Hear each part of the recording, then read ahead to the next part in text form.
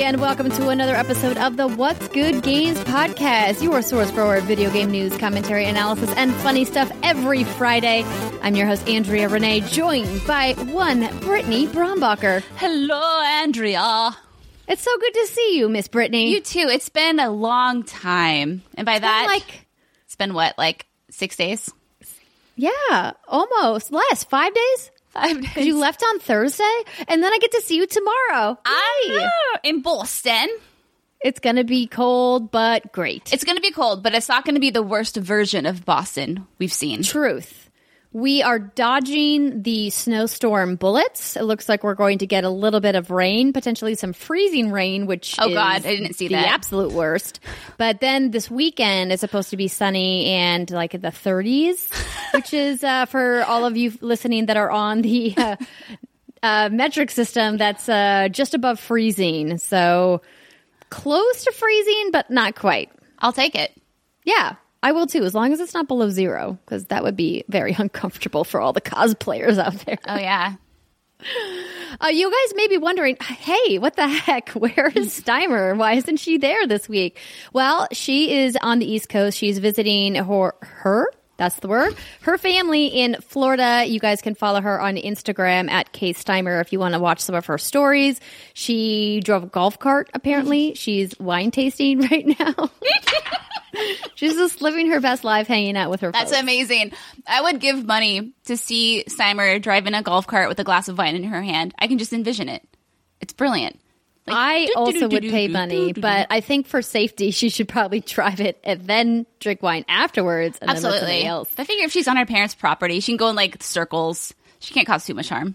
I guess that's fair. If she's in an enclosed environment where there's maybe to be no collateral damage. Some padded walls. Have some fun with it. Yeah, exactly.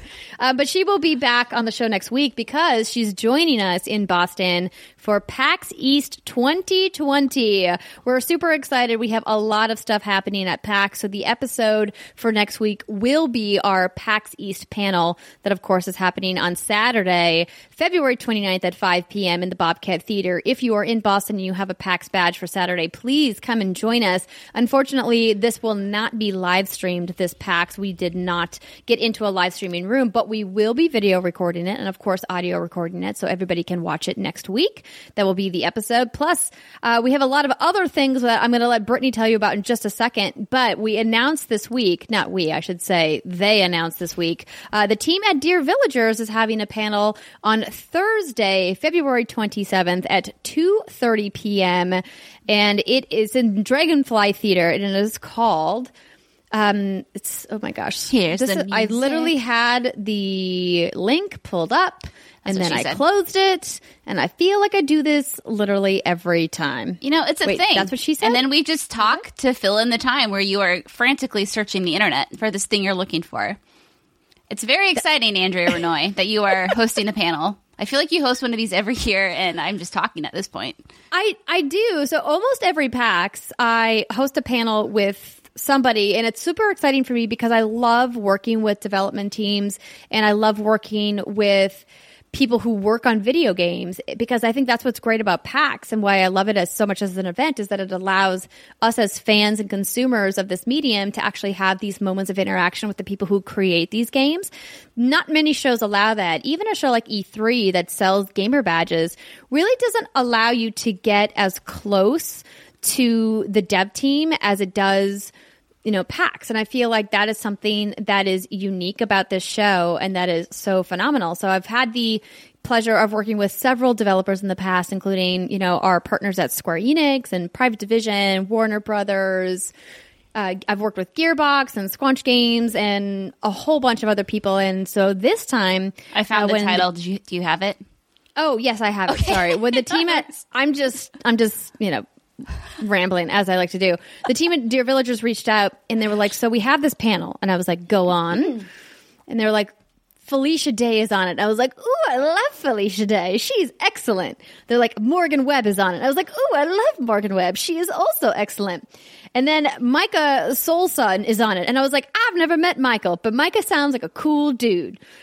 So Micah is also a voice actor. And so there's members from the Dear Villager team will be there. And so the name of the panel is called Voice Acting in Video Games, the Fine Line Between Acting and Role Play. It's going to be talking about Felicia Day's newly announced role in the game from Dear Villager.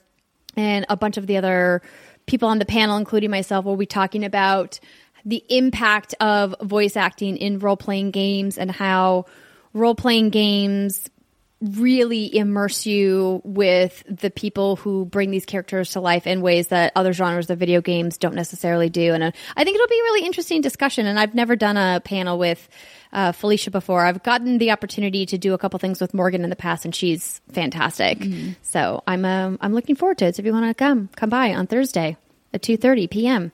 Do it. Yeah. So, Brittany. Yo. Enough about that. What's Good Games is doing a ton of stuff at PAX. We are. So, you already talked about our panel, but we have streams too, Andrea. Did you know that? Of course you did, because you're going to be there.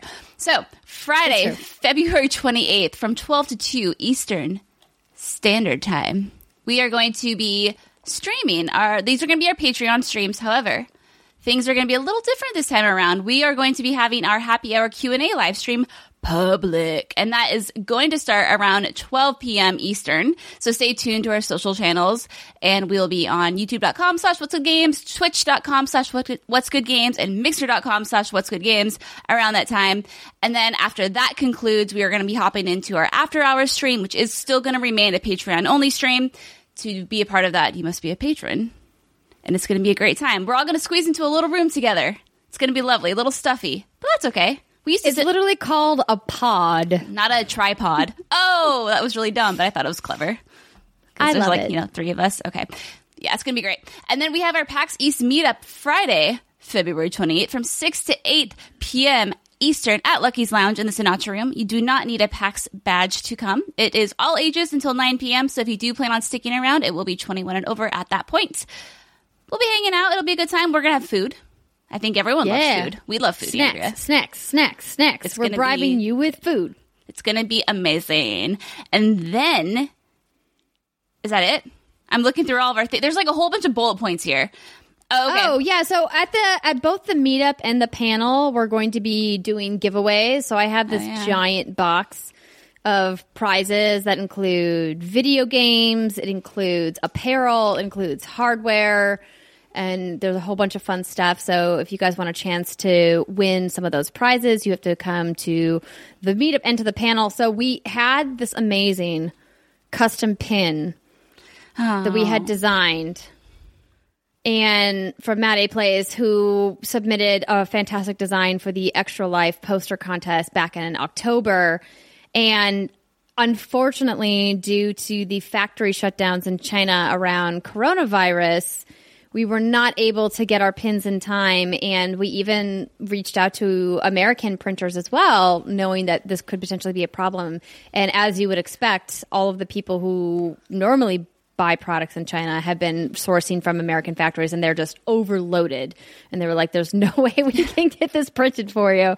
And we've heard from a lot of people, actually, that it sounds like several Penny Arcade pins aren't going to make it, and a lot of developer pins that they had planned aren't going to make it because of the factory shutdowns in China. So, small bummer, but the good news is, though, we will get the pins, and we will bring them to PAX West. And I'm not sure if we're going to be able to sell them online. I know that's probably going to be a question that people are going to ask about, but it's our Powerpuff pin. They're so freaking cute. They're amazing. And we'll post photos of them on our social media, but we're worried about copyright issues with posting them anywhere officially. So You know, we I don't think we don't want to gonna- get sued. Yeah, I don't think it's going to happen, unfortunately.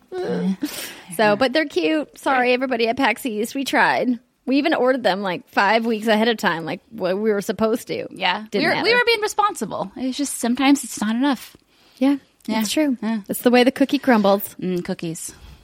Cookies. Did you do the Patreon produced segment announcement? No, but you can go ahead if you want. I have some tequila I'm drinking. Oh, okay. Well, as you guys know, every month at patreon.com/what'sgoodgames, we poll you for our Patreon produced segment. And for the month of February, we have a really fun topic, but because of the way the timing worked out with Steimer being gone and other things that we had happening in the month of February, we're like, oh, dang, we ran out of days because February is short. So we're going to bump it into March. And I think we're going to talk about it with our special guest, Rihanna Manuel, who's joining us on the panel in Boston because she's going to be joining us as a guest on the show the week after to talk about everything we saw at PAX. So it will be fun to do that segment with her. So if you're like, what happened to the segment? Don't worry. We will bring it to you in the near future. Bum, bum, Okay. bum. Thank you to this month's Patreon producers. Speaking of which, Chewy's godson, Alex Rogopoulos. Oh, who we got to see at DICE. He's so lovely. Daniel Hull, Ferris Atay, Muhammad, Marcus Brown, Daniel Hull, and Punctified. Did you leave it in there twice again? Is It's it a now joke. running It's Daniel reached out, and don't remove his name. How dare you? Daniel It's reached not out. fair to the other producers. It's kind of a long running joke. Deleting it. I deleted it, Daniel. To see how Sorry. long we could get. Yeah. Well, Daniel, I guess that's over. But we got her for one more week, buddy. We did the thing. What about Muhammad? Mo has been a Patreon producer for a very long time. We haven't read his name twice. Muhammad. Just read it twice. There you go. There you go. Technically, we read it twice every month. That's true. Okay. Welcome to our Patreon community. Justin Solomo, Jonathan Harris, Tyler Brebner, Corando Martinez, Ian Sear, Albert Menefee, and Daniel Richardson. Thank you so much for signing up to be part of our fantastic community. Hope you guys join us on your first stream this Friday. Woo! That's I want to today. give a huge shout out to all the new podcast reviewers. I feel like ever since we've been highlighting these fine folks, we're getting more and more people to leave us reviews. And we say it, Yay. but we can't say it enough. It really, really helps us out in the search algorithms and all that good stuff. So huge thank you.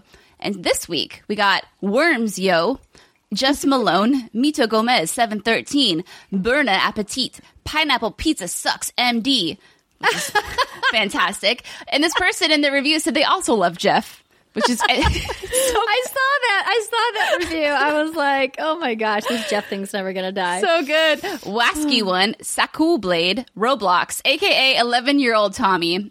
And this was this kind soul's review. Hello, my name is Tommy, and I'm 11 years old. I don't know if I should be watching it, but I like it, so I am. Freaking cracks me up. I saw that, and I was like, oh no, Tommy. We'll teach you things, Tommy. Thank you for listening, and don't tell your parents about us. We'll teach you things, Tommy. We got Narcus _01, AJ Rabbit 92, Star Killer 2007, Super Rubio, and Jason Time is 0 Savoie.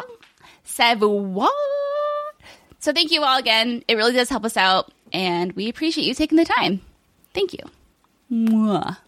Also, Andrea, like I mentioned earlier, I'm trying tequila this week. Yes. It's an experience. I told you before we started shooting that it feels like I'm biting into cacti. And I, once again, am super confused about where this analogy is coming from. But you know what? That's okay. I don't have to know. You don't have to. It's not necessary for me to know. It's like my balloon water analogy. It makes sense in my head. Yes. It's a Yes, special it place does. in there. But I'm glad that you're drinking tequila. Even though I did pick up, as I texted you, Oh, yeah.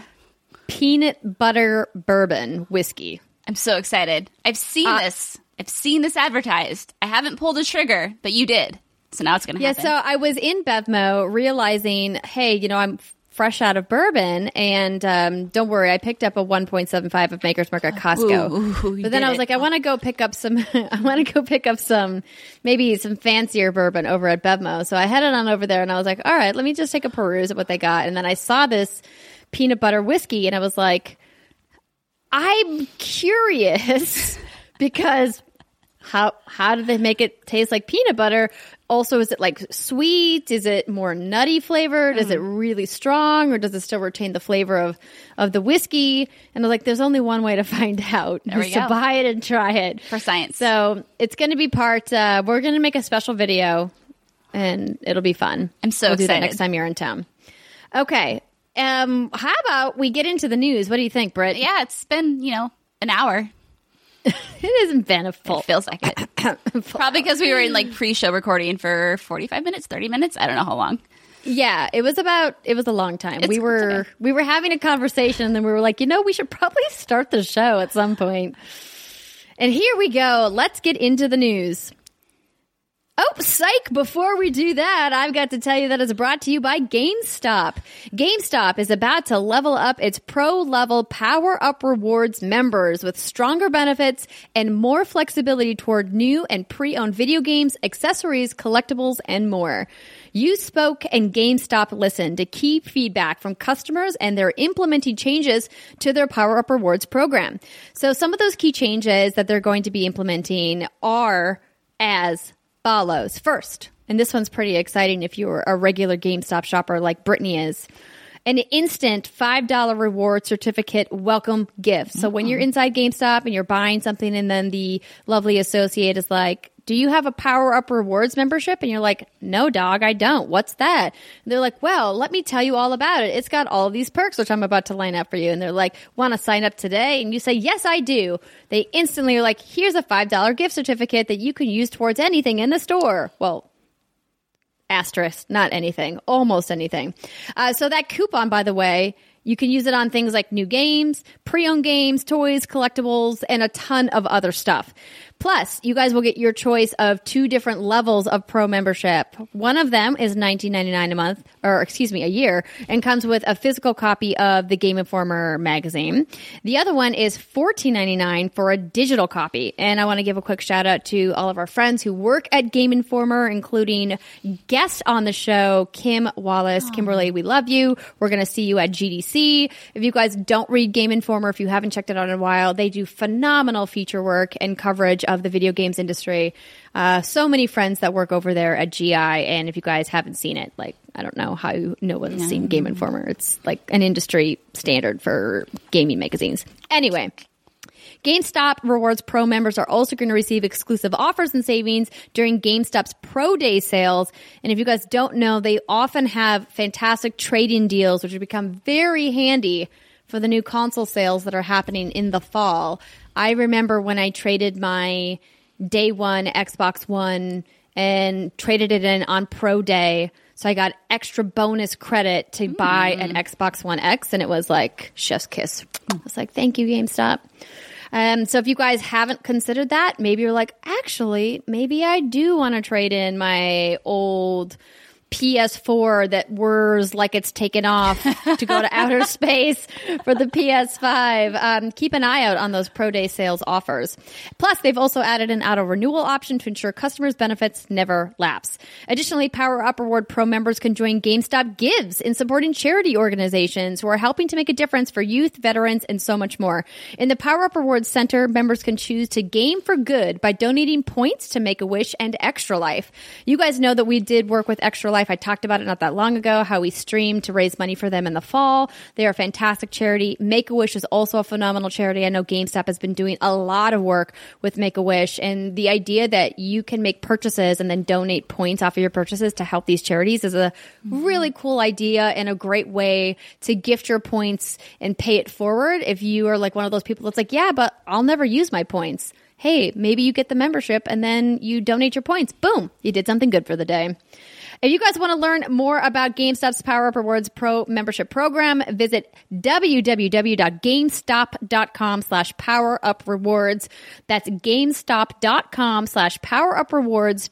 Or, of course, you guys can just head on in to your local GameStop. It was so great to have Drew on the show last week. Thanks again, Endorphins, for chatting with us so that he could give us a different perspective on that GameStop story. And I think it was really powerful listening to him talk about how important it is to support those local stores if you believe in the kind of camaraderie that gaming brings, and you don't want to see those stores go away, then you need to go in and support those people in your community that work in those stores. So thank you to GameStop for sponsoring the show today, and we hope that this maybe inspires you guys to go down to your local store and say hi to the folks that work there. Maybe introduce yourself. Say, hey, I was listening to What's Good Games, and they were talking about how I should come in and say hi, and so here I am. Perfect. Yeah. Okay, Brittany, do you want to read this first story? I would love nothing more. One Andrea Renee. All right, so this comes from Polygon. This is called Microsoft Reveals More Xbox Series X Specs. I got to zoom in because my eyes just aren't what they used to. Okay, here we go. Microsoft revealed new details on its next-generation console, the Xbox Series X, on Monday morning, confirming specifications on what the company calls its, quote, superior balance of power and speed for its new hardware. The next-gen Xbox, Microsoft said, will be 4 times as powerful as the original Xbox One. The Xbox Series X, quote, next-generation custom processor will employ AMD's Zen 2 and RDNA 2 architecture. Head of Xbox Phil Spencer wrote on the Xbox website. If I do dumb voices like that, it's because I have no idea what any of those things mean. They just sound really cool. I'm making it sound great.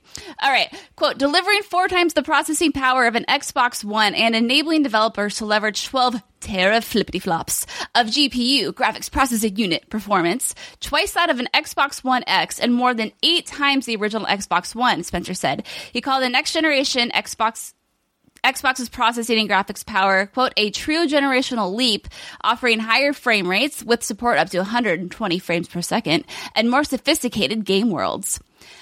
That 12 teraflippity-flops claim is twice that of what Microsoft promised with the Xbox One X, then known as Project Scorpio, when it revealed the mid-generation console update back in 2016. Wow, that was in 2016?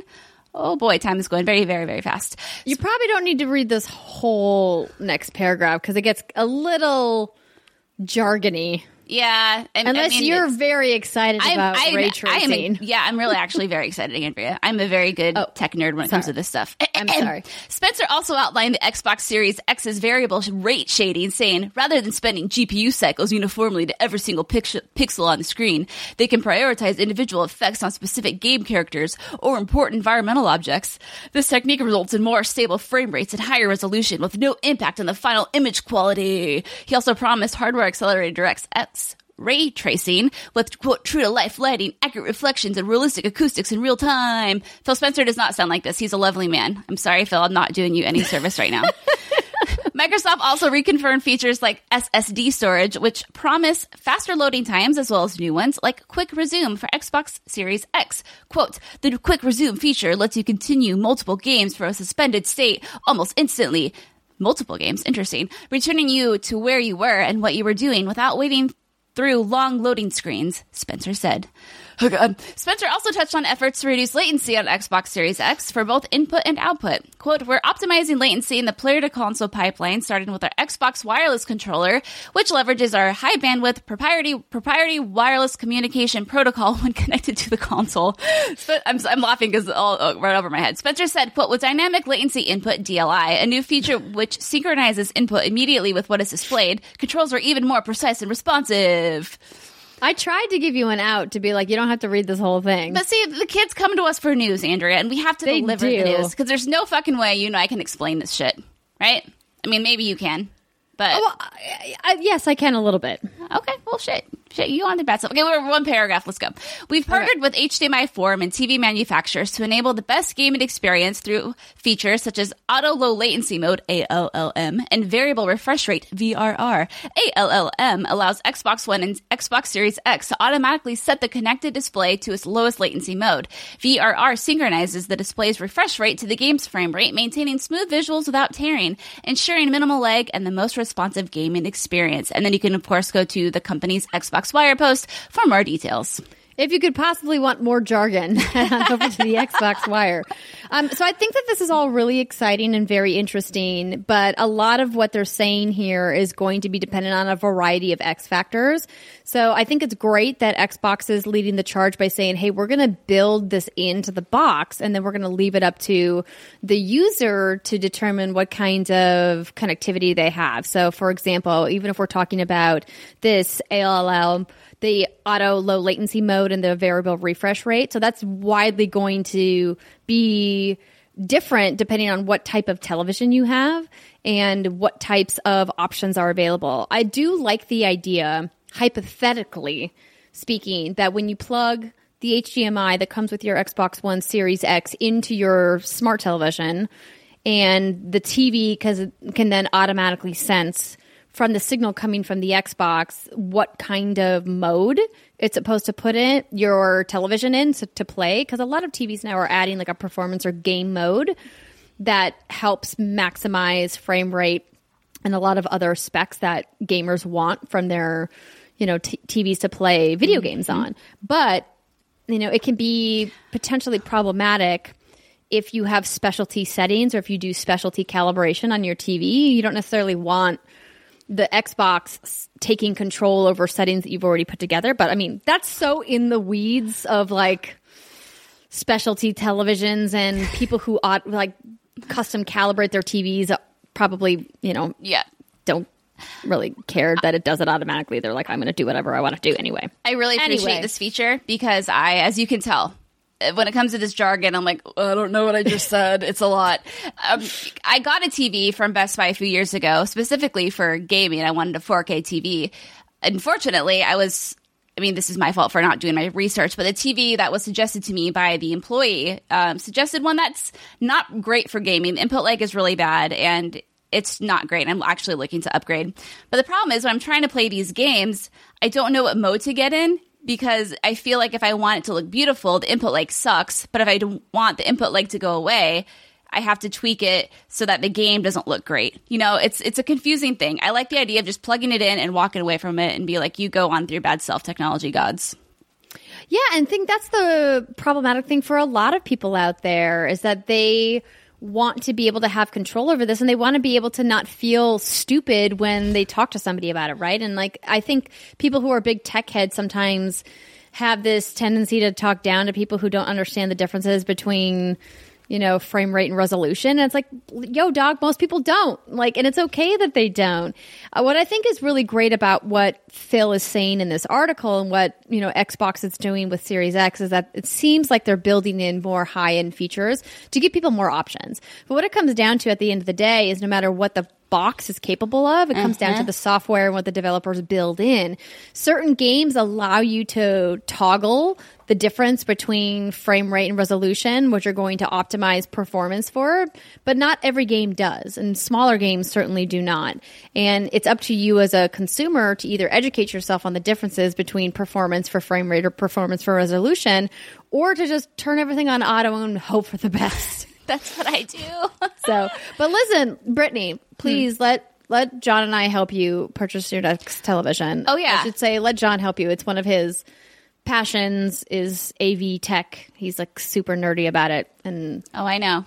You could chat your ear off about which television. Yeah, I'm just going to say, send me a 1-sentence text message of the best TV for me to get. That's all I need. Because you just get the TV that we have. It's great. Yeah. I know. It's beautiful. It's Samsung makes good TVs. Very beautiful TV. So shout out to Chris Carter from Destructoid, because he kind of broke this article down in a way that I can understand it. I mean, all this information is in that article that we just read, but he's like, that 12 teraflops essentially means that it's 8 times as powerful as Xbox One and 2 times as Xbox One X. Then he moves on to what VRS does. It basically translates to higher frame rates, ray tracing, lighting effects, quick resume.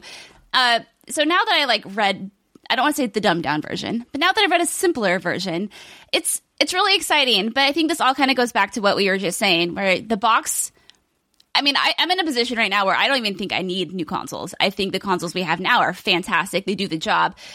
Obviously, getting rid of the load screens would be awesome. If it looks prettier, that's fantastic. But like you said, all comes down to the software and what kind of games are going to be on the platform. I think Xbox has done a really great job this generation, despite botching it in the first part of it, to build up this amazing foundation. They have all these new studios. They have Xbox Game Pass, which is going to go with the new console. They have the smart delivery, which we're going to talk about, I'm sure, in a second. And that they've announced that your peripherals will work with Xbox Series X and going forward, which is also great. It's exciting.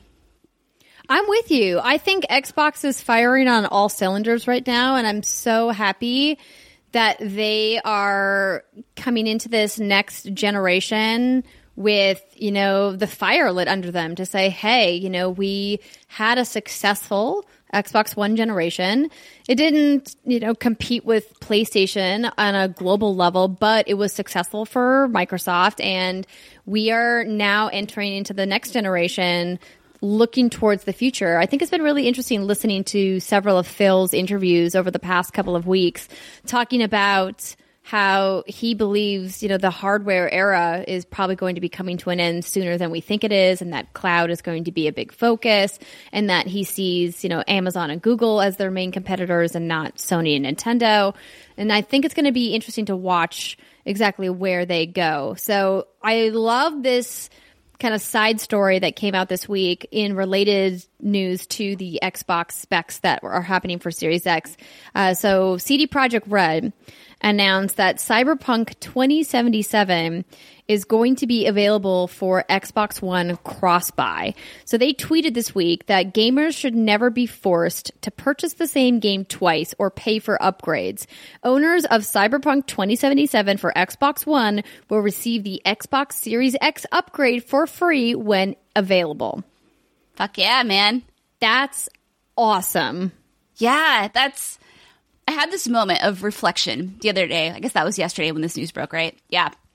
Where I was just thinking about, back in the day, you have a Super Nintendo. It's a cartridge. You get your cartridge, you stick it in, that's the game you have, right? And then the next revelation, there's games that can be patched. And now this new revelation of we've come so far from those days. Now it's, you buy one game for one console and it will work on the next generation console whenever you're ready to update. And it's crazy. This is the stuff I think next generation is made of.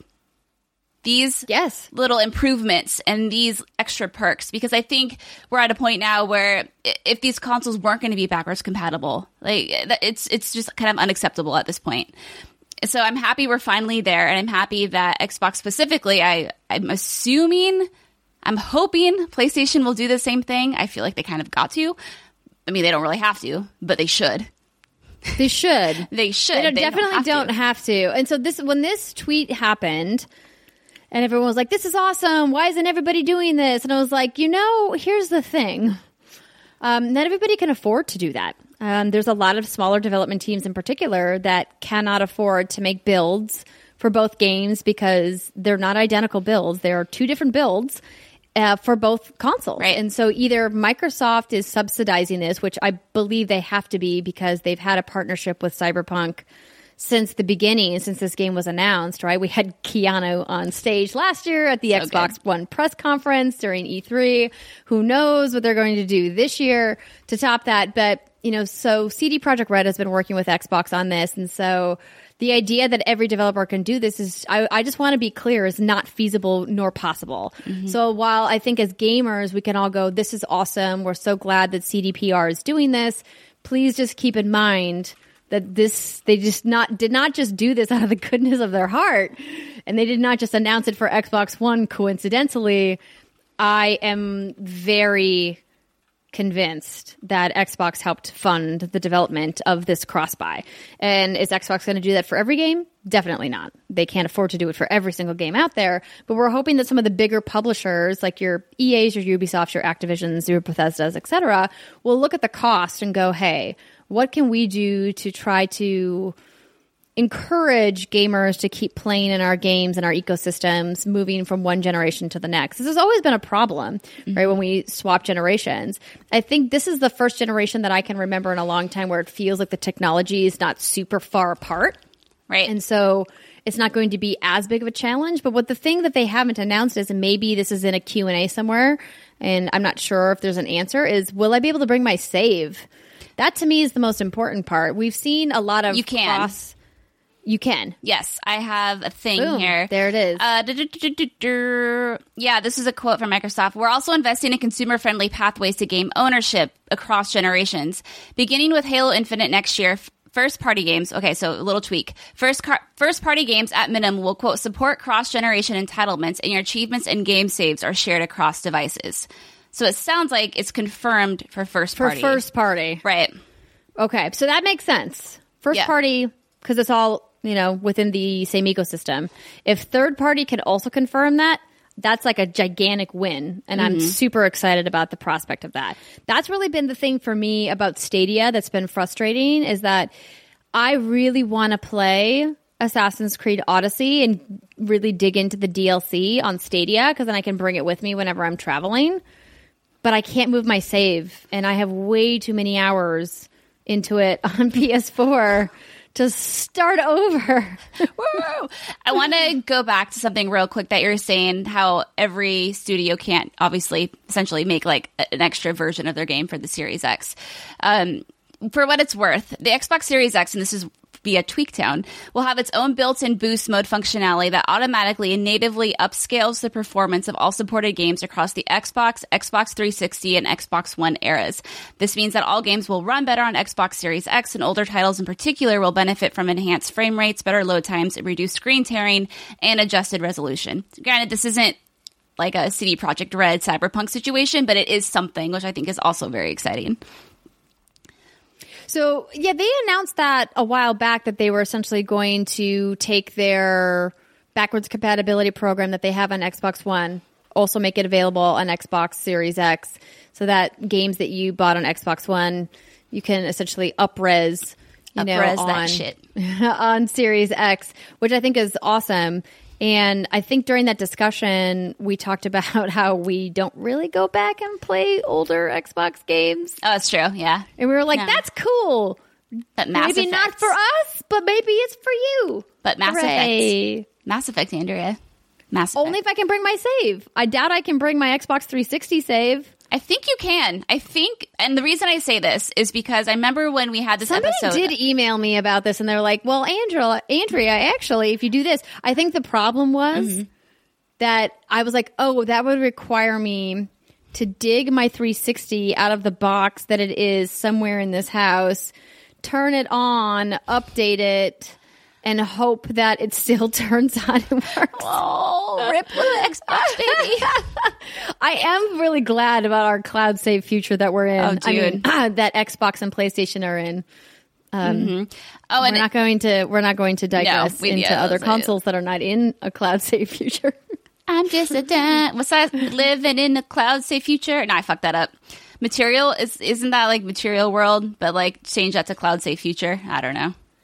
Are you thinking of Madonna? I was Material thinking Girl? of Madonna. Yeah, I was trying to like take that song and roll with it, but I botched it terribly. Living in a material world, but across the cloud save world. But you want to make it living in a cloud save world. Cloud saves. Yeah, exactly. Thank you. Thanks for not giving up on me. I tried, I failed, but you picked it right up and you just took it home, baby girl, and I love you for that. This is what I'm here for. I'm here for you and your wacky ideas, Brittany. Thanks. Okay, shall we move on? Sure. Is there anything else you would like to talk about related to this Xbox Series X specs story? No, I think we kind of covered it. I think this is really cool, really exciting, very consumer friendly. Let's go. Next gen. Come on, Xbox, crush it. I'm ready for you to come back swinging. I loved my 360. I think it would be interesting actually to go back real quick and talk about Sony's response to this. What do you think they're going to do? Oh, Sony had a response? No. Like hypothetically, what do we think they're going to do? Oh, you mean how are they going to respond? Are they going to have something similar set up where they have this cool cross-buy thing? That's a great question. I don't know. There clearly has been chatter about PS5 being backwards compatible. Right. We don't have a lot of the specs from PlayStation 5 outside of what those two Wired articles have given us. Mm-hmm. And I think that a lot of people were hopeful that we would get specs at GDC, but now or a reveal event. PlayStation and Sony have withdrawn from the Game Developers Conference as they withdrew from PAX, which we discussed last week. So I don't think that's happening. So I don't know when we're going to get specs. Hopefully before E3. Please. I mean, yeah. February was the month of the rumor, right? That this was going to be the month that we get the PlayStation 5 details. Well, I mean, I doubt that's happening.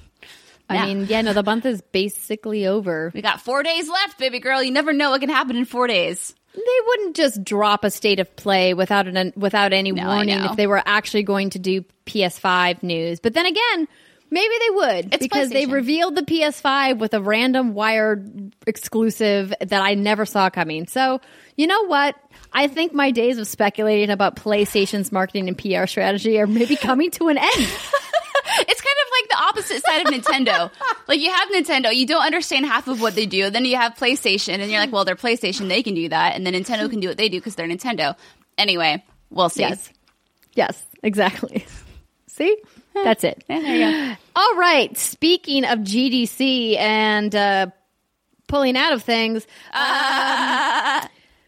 have you guys heard about this coronavirus business that's going around? Of course you have. We talked about it on the show last week. So there has been more updates about gaming industry events that have been affected. Our friends over at IGN are keeping a living article where they are updating just exactly everything that's being affected by the coronavirus, better known as COVID-19, which is, the more medical abbreviation for what the virus actually is, because a coronavirus is a type of virus. If you want to learn all about it, I tweeted a video from the World Health Organization. Anyway, I digress. They write, with ongoing concerns about the spread of COVID-19, game companies are increasingly pulling out of major events for the protection of their employees and the public. Below is a list of dropouts, changes, and cancellations at game shows across the world, forced by the current health crisis. We'll update the story and when more news emerges. Hold on. Let me just, for the record, say this is not a crisis. WHO has not declared this a pandemic yet. Everybody just calm down. Just calm down, everybody. Just it's a thing. Take a deep breath. Yeah, the latest, I think. Just get calm. Never mind. Don't worry about it. Keep going.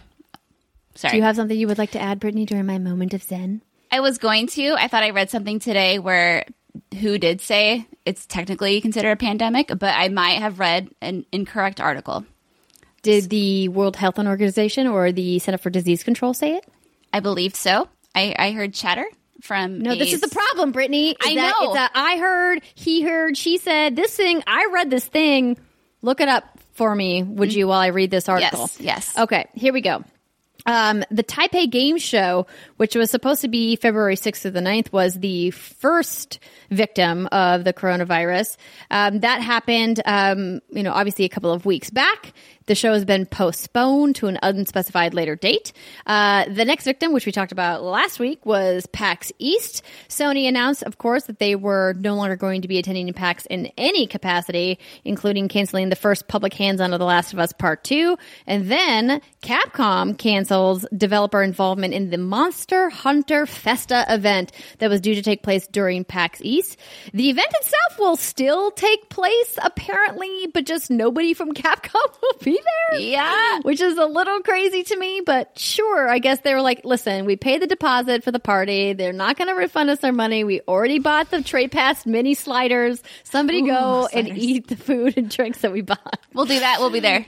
Square Enix also scaled back their PAX East showing with no Japanese staff to attend the show. Final Fantasy developer and fan sessions are canceled, but other Square events at the show will continue as planned, which makes sense because Japan is one of the more restricted countries when it comes to the virus outbreak, but Square Enix has a North American department that's based here in California, so it sounds, from the looks of this, will be attending the show as planned. And then the mayor of Boston, feeling the heat from all of these companies withdrawing from one of Boston's largest events throughout the year, Marty Walsh is his name, send an open letter to Sony, urging the company to reconsider its decision to skip PAX East, saying, quote, these fears reinforce harmful stereotypes that generations of Asians have worked hard to dismantle, reads Walsh's letter. So this has been a whole nother issue that's been surfaced due to the coronavirus concerns, is that there are several Chinese American districts in major cities throughout the United States that are seeing vandalism, that are seeing loss of business. And specifically in Boston, the mayor talks about how their Chinatown in Boston has seen a dramatic reduction in business as people specifically aren't going to Chinese businesses, which is crazy because like, because they are Chinese Americans in America doesn't mean that they have the virus. That's not how that works. Can you cure ignorance? I don't know. It's so frustrating. And I can only feel for those business owners that have lost, potentially tens of thousands of dollars worth of business because people are dumb. Straight up. People are dumb and they don't know how to get their information from legitimate sources. And maybe they're racist. Who knows? Maybe it's a little bit of column A, column B, column C. Anyway, I digress. Continuing on. Game Developers Conference, GDC, which we've been talking about, which is in just a couple of weeks. PlayStation and Facebook have both announced that they are not going to attend GDC, despite the fact that both companies have North American headquarters in San Francisco. So literally nobody has to travel anywhere. They just have to drive up the freeway. But you know what? Sure. That's totally fine. Just cancel your presence at GDC. That's cool. So they said, quote, we are moving. Sorry, that's a typo. We are moving our booth footprint and are advising all employees to refrain from travel during the show. An Oculus spokesperson said. Are they worried that the virus is going to be there? I'm assuming this is it. Or this, it has to be. It has to be. Yeah. There are I think 3. I would have to check on the latest. There was a couple of confirmed cases in the Bay Area. I believe there was only one confirmed case in San Francisco proper, and that person has been in quarantine. Just like there was one confirmed case in Boston, that person also in quarantine. There was a couple of confirmed cases in NorCal, like north of the Bay, also in quarantine. And I don't know what the latest is in San Francisco, but I'm not going to rehash the argument we had last week. I'll say the same thing. Educate yourself. If you're worried, if you're part of a fringe group that is incredibly at risk, make your own decision for yourself. I think that this is absolutely asinine. I cannot believe that Facebook, a company whose headquarters are literally like 20 miles down the freeway from GDC, are like, we're not going to be there. Oculus can't be there. Sure, don't fly your devs in that are from out of country. That makes sense, especially if they're from a country like South Korea or China that is in the quarantine zones. But all of your staff that's literally just in their office being like, I'm here in the Bay Area. I don't know. I don't get it. There must be something at work that I don't understand. And then more people apparently jumping on the bandwagon because they're like, oh, well, other people are doing it. Why don't we do it too? Kojima Productions is now pulled out of GDC, canceling 2 sessions at the show, including Hideo Kojima's talk on the design philosophy of Death Stranding, which was one of the more widely publicized and marketed talks of the conference. And so that's going to be kind of a big blow for devs who are really looking forward to seeing him publicly speak because he doesn't do a lot of public speaking. Right. About his development. So that's really a big bummer. But Japan, of course, one of the more affected countries. So not surprising. EA has now said that they're also canceling their participation in GDC, as well as, quote, limiting attendance to other unspecified events. The company will also restrict non-essential travel for employees. Also, PUBG just announced a few hours ago, yes. PUBG Corp, that they are also pulling out. Which, again, no, South that Korea. makes sense. Yeah. PUBG Corp is a Korean company. They're the second most affected country next to China. When I heard that, I was like, now that is a company that makes sense. Like the vast majority, they do have a North American team, but that team is much smaller. The core of PUBG Corp's development team are Korea-based. So I was like, of course, that makes sense. Like for Mobile Congress, this other major show that got canceled in Barcelona, it made sense that they canceled the whole show outright because several of the major exhibitors there are Asia-based companies. So for GDC, I'm just like, wait, what? A friend of mine texted me and was like, so what's the over-under on them just canceling GDC outright? I was like, first off, I really hope that nobody at GDC is considering that kind of hyper-reactionary solution, because the amount of money that developers pay to be part of GDC that they will lose cannot be overstated. Not only is it a financial issue for a lot of developers who go to GDC, but also like GDC is one of the most important shows of the year for game developers, particularly people who are not currently employed or are between jobs, it's a great networking opportunity. It's a great learning opportunity for devs to go and listen to hundreds of talks that developers give on a wide range of topics. And I would think it would be pretty devastating if GDC decided to cancel the entire show because of coronavirus concerns, especially when there hasn't been an outbreak in the United States. I'm like, yeah. Wait, what?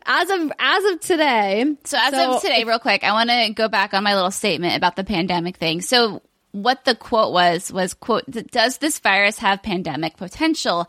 Absolutely it has. Are we there yet from our assessment? Not yet. Who are you quoting? I am quoting the World Health Organization. Excellent. So I went to CDC.gov, which is the Centers for Disease Control's government website. They have a whole travel section that talks about all different types of, contagious diseases around the world. And you can go there if you're like, hey, I'm thinking about going on a safari in Africa. What should I get for vaccines, et cetera? Like they have a bunch of resources for people. So, of course, they have a whole section dedicated to coronavirus, the COVID-19 variant specifically for 2019. And on their website, as of right now, I just pulled it up, uploaded it. And it says right here that there are 2 countries under warning level 3. So the CDC recommends that travelers avoid all non-essential travel to the following destinations: China and South Korea. No surprise there. Alert level 2. These destinations are experiencing sustained community transmission of respiratory illness caused by the novel coronavirus, COVID-19. The virus can spread from person to person. Older adults and those with chronic medical conditions should consider postponing non-essential travel. Iran, Italy, and Japan. So, thus, Kojima Productions saying, yo, we can't come. Makes sense. Watch level 1 is the next level, and it says CDC does not recommend canceling or postponing travel to the following destinations. Travelers should practice usual precautions, and then it's Hong Kong is listed there.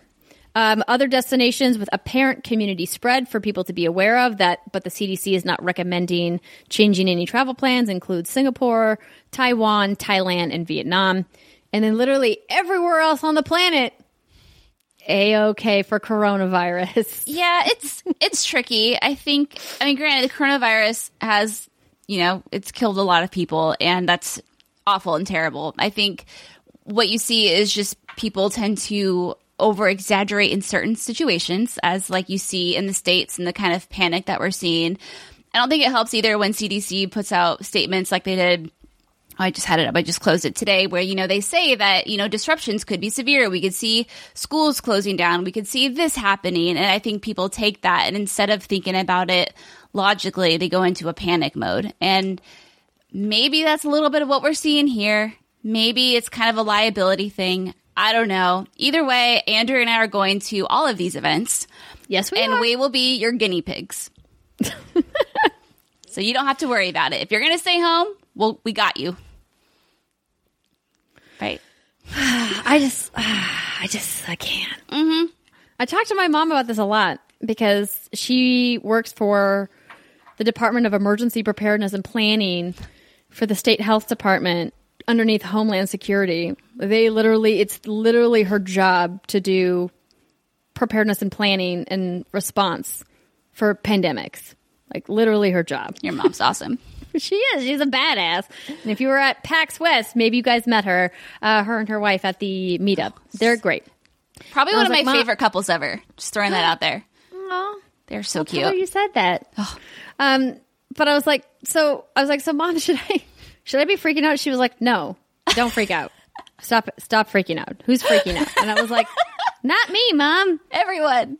But everybody else, she's like, listen, the CDC's worst problem right now is all of the misinformation that social media and the internet is spreading, and they're trying to combat it as best as they can.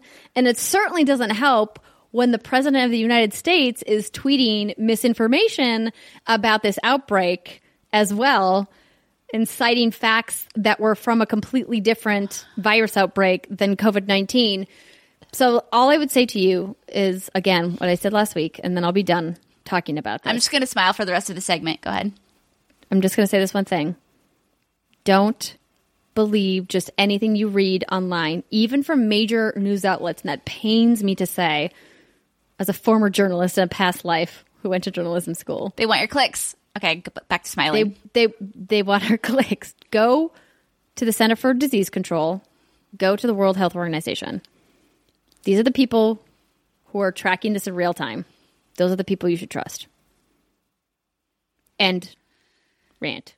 Done. Over. Okay. Shall we talk about... Yes, go ahead. Yes, Brittany. I was just going to move on. Yes, let's move on. Okay. All right. Next, we got a thing from Kotaku. YouTuber banned from every EA game and online service after rants and threats.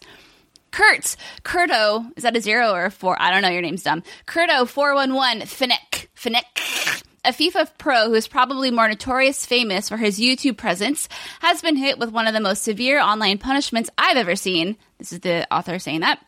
Having been banned by EA from playing any of the company's games online or even accessing any of their online services.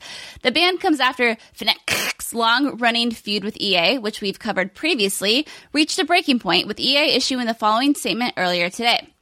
On November 2019, after a series of code of conduct violations as part of the EA Sports FIFA Global Series in which he threatened employees and other players, Kurt0411 was banned from competing or attending any EA Sports FIFA 20 Global Series events or future competitions. Since that time, Kurt has continued to post abusive and threatening messages and videos about EA employees and competitive players on social media, and he has encouraged others to do the same. His messages have crossed the line of decency into very personal attacks and breach our terms of service. We will not tolerate threatening behavior. As a result, today Kurt0411's EA account will be banned from playing our games and accessing our services due to these serious and repeated violations. We build games and communities for players to have fun. Creating a safe and enjoyable experience for everyone without fear of harassment or abuse is a vital part of that. Our terms of service include a code of conduct that we ask players to abide by to keep our communities healthy and safe. We have an ongoing focus to create communities where everyone feels safe and respected, including in-game toxicity reporting tools as well as new moderation tools. And we will continue to add more features. And then going back to the article. While the ban seems incredibly harsh, there's an argument it sets a heavy-handed precedent. Fennec's conduct has been extreme, and his monologues against FIFA have moved from simply complaining about the game to deeply unhinged tirades and threats against the game's developers. Here, for example, is a video from last year where an expletive-laden rant accumulates his spitting on an EA Sports scarf. Wait, a sports scarf? Expletive-laden rant. Yeah, so I saw the EA Sports scarf, and I was like, what? Yeah, so I didn't include this video. If you want to go find it, you can. It's, quite frankly, it's a little boring.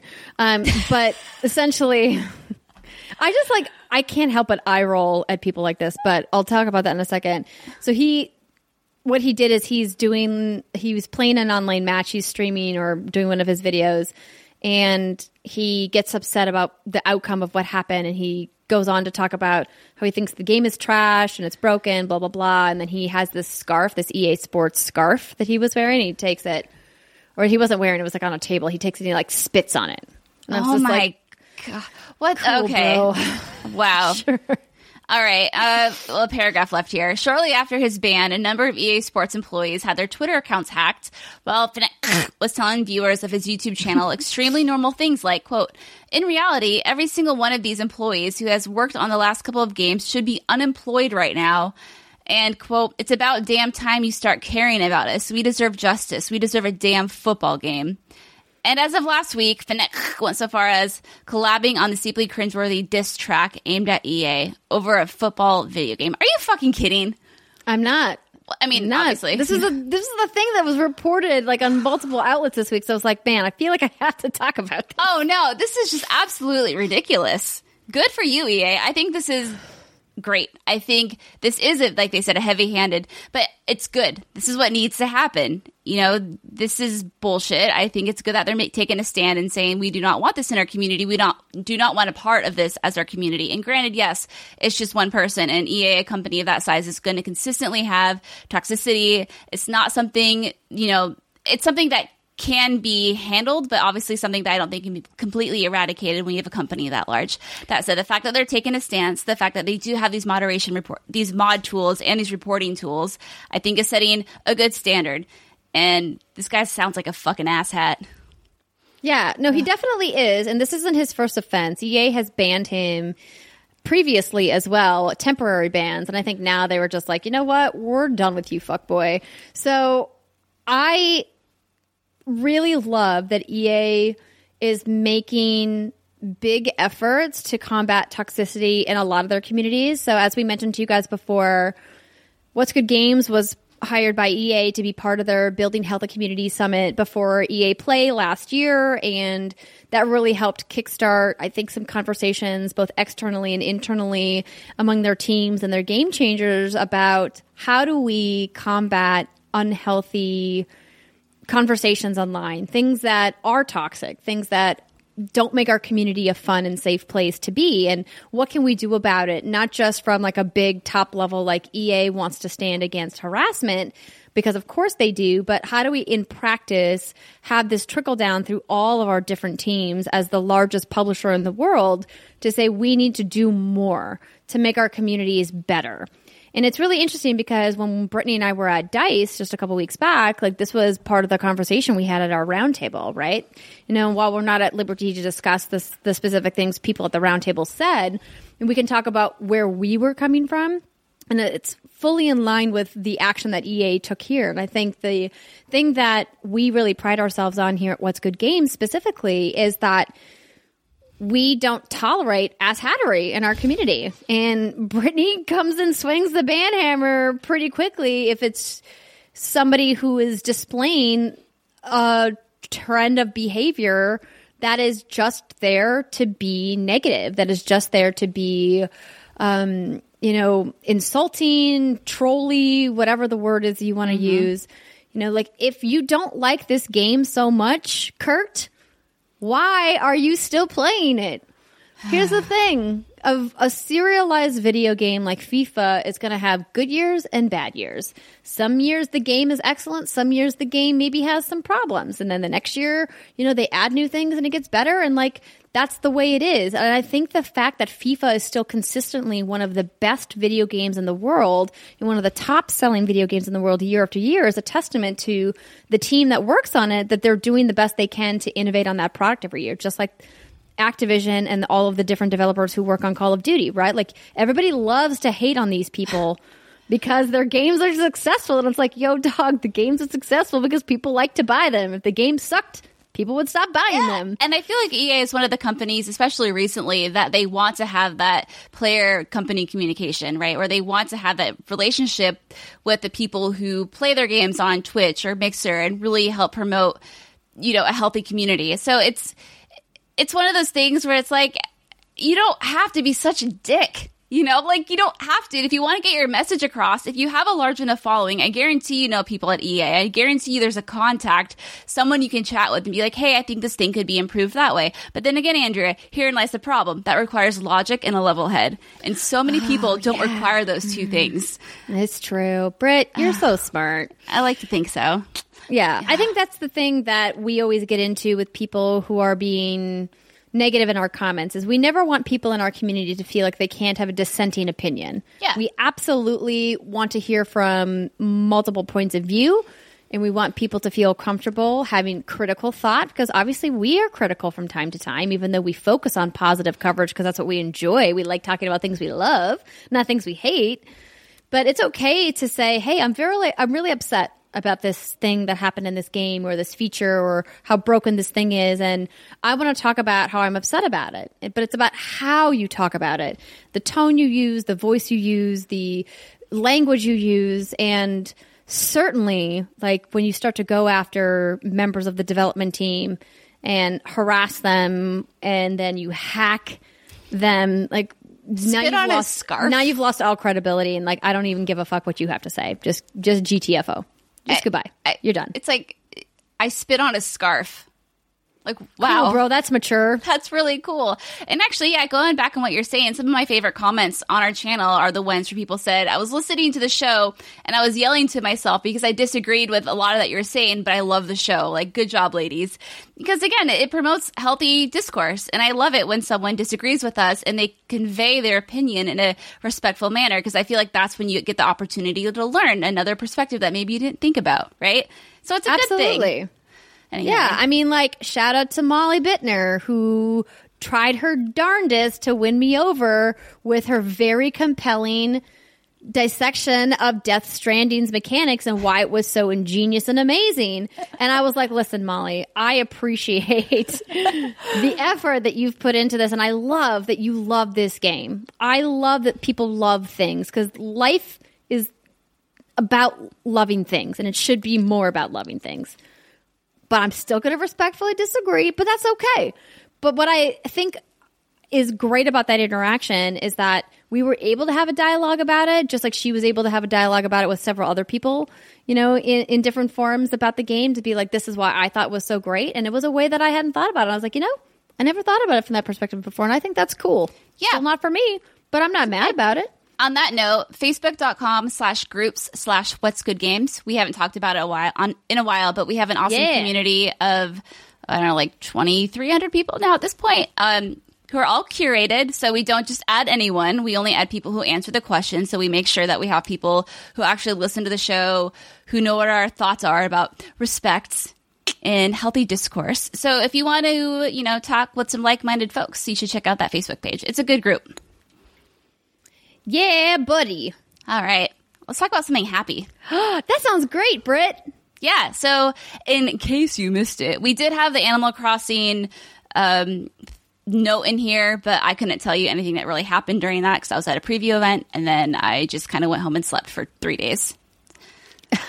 Yeah, so the Animal Crossing Direct happened the day before the podcast posted last week. And so I did some rounds on Twitter looking for some news, and I feel like all I kept coming across was these Isabelle and Doom memes. Those are so good, though.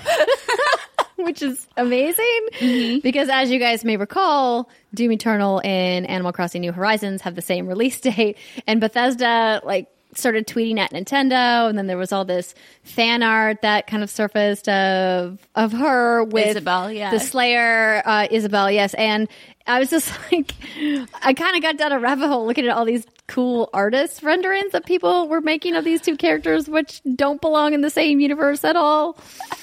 And then I was like, wait, what was the Direct about? I totally thought that I was supposed to be looking that up. So, well, it happens. And I think there was an update about the backup issue.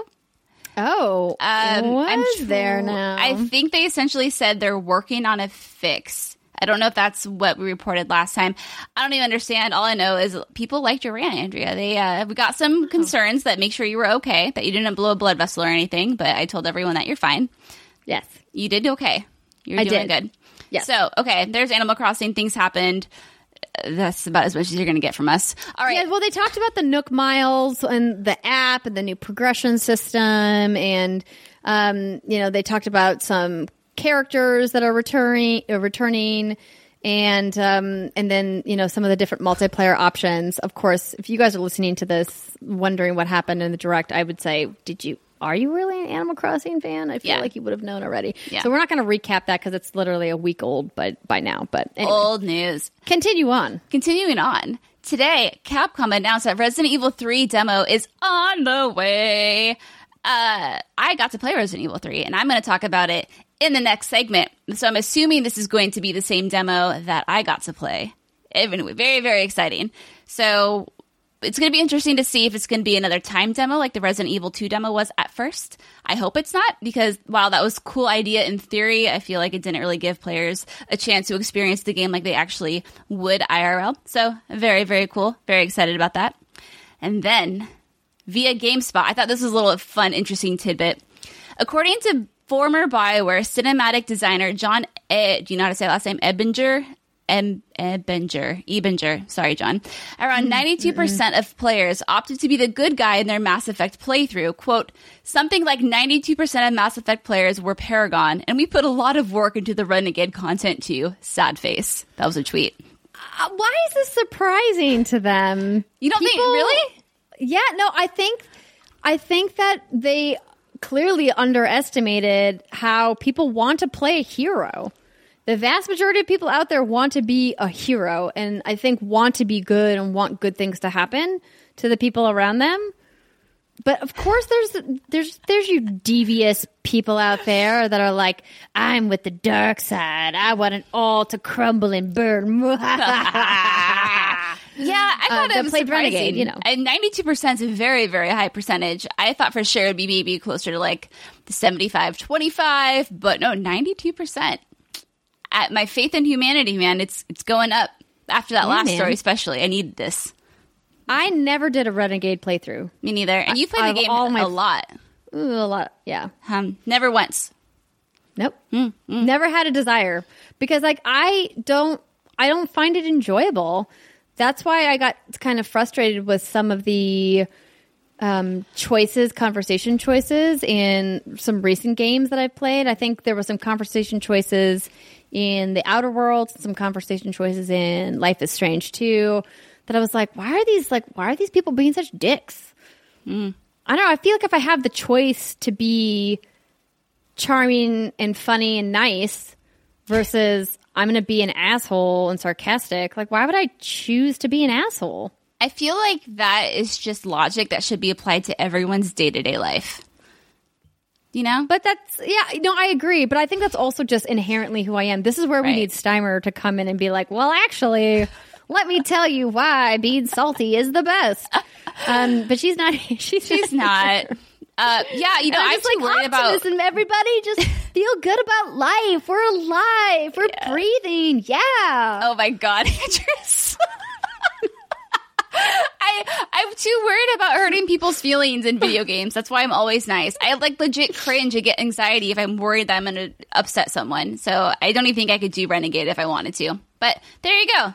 People are good. I'm with you, Britt. There we go. Okay, cool. Now I want to play Mass Effect. So should we just end the show now and go play Mass Effect? Let me talk about Resident Evil first. Okay, if you insist. All right, when we come back, everybody, we're going to talk about what we've been playing. You know what's coming. Brittany's going to verbally barf about Resident Evil, and it's going to be amazing. We'll be right back.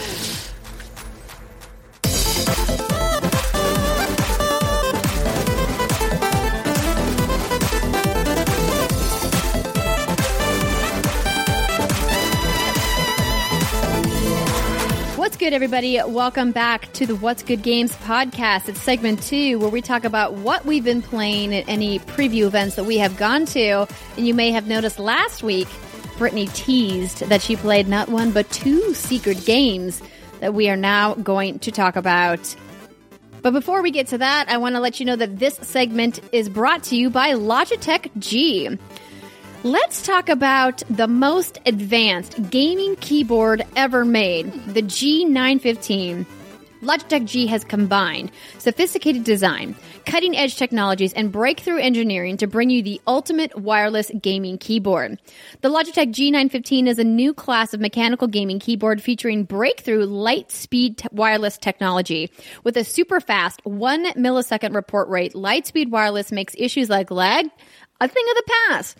G915 is engineered with LightSync, Logitech G's amazing next-gen RGB lighting. With LightSync, you can customize the lighting colors of any or every key and even synchronize your keyboard lighting to match the action in your games, music, and videos. Features that you may want to take note of include the new high-performance mechanical gaming switches. Did we talk about switches? Do you guys know about switches? If you're a PC gamer, I'm pretty sure you know about switches. But if you're not, maybe you're like, what the heck are switches? So switches are essentially the little piece that goes underneath the key that attaches the key to the keyboard. And so when you press down on a letter, like a W for WGG, you know, there's a little switch that makes that thing happen. So the G915 has low profile switches that give you guys supreme gaming speed and accuracy at half the height of traditional switches. So this means smoother, more comfortable key presses from your opening attack to victory. What I really love about these switches is the low profile height. So the previous Logitech keyboard I had was phenomenal, also had cool RGB, not as cool as the Lightspeed stuff, but those keys were twice the height. And so when you're typing a lot, or if you're editing, or even if you're gaming a lot, those little differences can really make a big difference over a long period of time. So again, it comes down to personal preference. Some people like membrane, some people prefer mechanical. I mean, people's preferences on keyboard really just comes down to the person, right? But I'm really all about these low profile switches. Speaking of quality, there's premium quality inside and out in this incredibly thin, beautiful aluminum alloy top plate, and durable keys, refined media controls, and customizable G keys to execute complex actions with a single keystroke. The rechargeable battery powers you through even the longest gaming session with 30 hours of nonstop battery life with a quick 3-hour charge. So as I mentioned, the thing I really love about the G915 is, of course, the switches are great. Having it be wireless is something that I didn't think I needed, but once I cut the cord on my keyboard, not literally, figuratively speaking. World. Seriously, it's one of those things that once you're able to clear up your desk space from extra wires, it makes a world of difference in organization and aesthetics on your desktop. So I was super glad to be able to finally go wireless with my keyboard, and I'm absolutely loving this keyboard. And the RGB technology with LightSync, I haven't tested with games yet, but I always have it going because RGB, I know, can sometimes be gimmicky to some people, but I love it. I want RGB on everything. Light up everything. When you in your house, house, all rainbow colors. I mean, yeah, I have my house is basically like one big RGB. It's true. I like LED stuff, you guys. It's just a thing. If you're listening to this, going, you know what? I haven't checked out Logitech G's products in a while, and I've been thinking about upgrading my keyboard, my mouse, my headset. Well, guess what? We have a special offer for What's Good Games listeners. Logitech G is offering 10% off any of their products at logitechg.com with our promo code What's Good. That's 10% off any of the products at logitechg.com at logitechg.com with that promo code What's Good. Don't forget the G, you guys. It's not just Logitech. It's logitechg.com. Logitech for 10% off. What's good? Good. Good. Good, good, good, good, good. All right, everybody. Brittany, the time has come. Yeah. Which game do you want to talk about first? I will talk. I have essentially 3 games to talk about this segment. So I will start with not Resident Evil 3, not Resident Evil Resistance, but Baldur's Gate 3. Wow. So just as a heads up, because I do have a lot to talk about, I have a whole template of notes in front of me. So I'm going to be going down these. So if at any point, Andrea, you have questions or comments, just interrupt me because otherwise Should I I'm raise just my going hand? down this. You can wave your hand. Yes. Okay. So I was invited to San Francisco to see the latest and greatest from Larian Studios, which is Baldur's Gate 3. So this game was formally announced in June of 2019 for PC and Google Stadia. It's getting a gameplay reveal this week, Thursday, February 27th at 3:30 p.m. Eastern at PAX East. And it was recently announced that it's coming to early access later this year. So all very, very exciting. I've talked about Larian Studios before. And again, huge thanks to them for flying me to San Francisco. I love Divinity Original Sin, Divinity Original Sin 2, probably my favorite games of this past decade. I'm a big fan. So Baldur's Gate 3, I have the overview here because I've played Baldur's Gate Dark Alliance and Dark Alliance 2 on PlayStation 2 back in the day. And I've dabbled in OG Baldur's Gate 1 and Baldur's Gate 2. But I don't know the lore and all that super duper well. So I have an official overview here from the people who actually make the game so they know what they're talking about. All right. So Baldur's Gate 3 is an entirely next-generation RPG taking place in the Forgotten Realms setting from Dungeons & Dragons and 20 years in the making. Return to the legendary city of Baldur's Gate in a tale of fellowship and betrayal, sacrifice and survival, and the lure of absolute power. Dark powers are awakening inside you, drawn from a mind flayer parasite planted in your mind. Resist and turn evil against itself, or embrace corruption and lay claim to the Forgotten Realms. So good. So Swin Vink, I don't know if I said your last name wrong. Sorry, buddy. He's the founder of Larian. He played the game in front of us for a couple hours. There were plans for us to actually play it ourselves, but some things happened. I don't know if I can talk about that, so I'm not even going to risk it. And we were not able to play it. But it was really, really fun to watch Spin play the game. He's fantastic. Extenuating circumstances. I like it. There we go. That's great. So my understanding of the overall plot of Baldur's Gate 3 is that we have this tadpole in our brain, Andrea. So there's a mind flayer. We were going about minding our own business, and a tadpole was inserted into our brain, and it went through our brain, through our eyeball. Doesn't that sound great? No, it sounds terrifying. It was awful. I squealed. I think it sounds gross. Well, did they show this to you? Yes. So it was the CG. I think it was the opening CG. And wait, wasn't that part of the reveal trailer too? This was not in the reveal trailer. So the reveal trailer that we've seen did show some gross body mutations. That was the human turning into a mind flayer.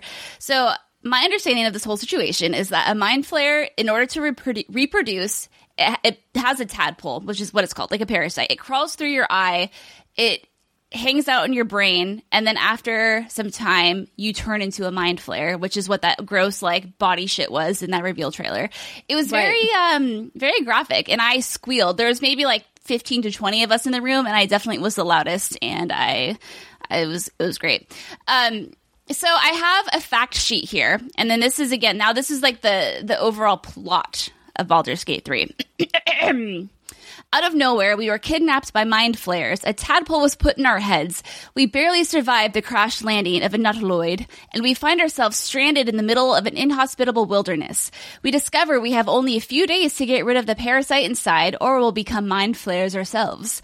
As we desperately seek a cure, we discover the tadpole gives us godlike powers, and we find ourselves on the center stage of a complot hatched by none other than the Dead Three, the gods of murder, tyranny, and death. Our journey will not only take us back to the legendary city of Baldur's Gate, but through and beyond the Forgotten Realms. It is a journey of survival, ours and all of the Forgotten Realms. So TLDR, we have this thing in our head, and we have to figure out how the hell do we get it out of here, right? Like, we do not want to turn into mind flayers. That's not good. But the problem is, instead of us having the symptoms of aching bones and of turning into a mind flayer, we are feeling great. Actually, we have godlike powers now. So why is this happening? But we're still all concerned enough that we want to find a healer to try to fix us. And if you're not sure what a mind flayer is, it is a race of psychic humanoids with tentacles on their faces who eat brains. What's up with me loving things that eat brains? I don't know. There's definitely a pattern for sure. When you say mind flayer, I just think of Stranger Things. Yeah. I don't know what the exact difference is because I've never seen Stranger Things. Maybe it's like... Well, the Mind Flayer in Stranger Things, I thought, is based off like the old school D&D Mind Flayer. Okay, so that's what this is. So yeah, they're a race of psychic humanoids with tentacles on their faces who eat brains. They primarily use their powerful psychic abilities to mentally enslave other human beings. They're also known as illithids. So there you go. Very, very handsome creatures. Definitely not something I would bang if these were in a Mass Effect game. Nope. No thanks. Pass. Hard pass. No thanks. So if I had to describe how this game looks, I would say it looks like Divinity Original Sin 2. And they are using a new engine for this, Divinity 4.0. And so I say that I think it's evident that this game, that Larian does not really want you to see this game and think of it as Divinity Original Sin 3, which if you're just looking at it, though, it definitely looks like that from just a purely surface level. So I want to use that example so those of you who are driving in your car or watching us on youtube.com/whatsgoodgames can kind of imagine like the base template of what I'm working with here. But the more you dig in, the more the D&D influence becomes apparent.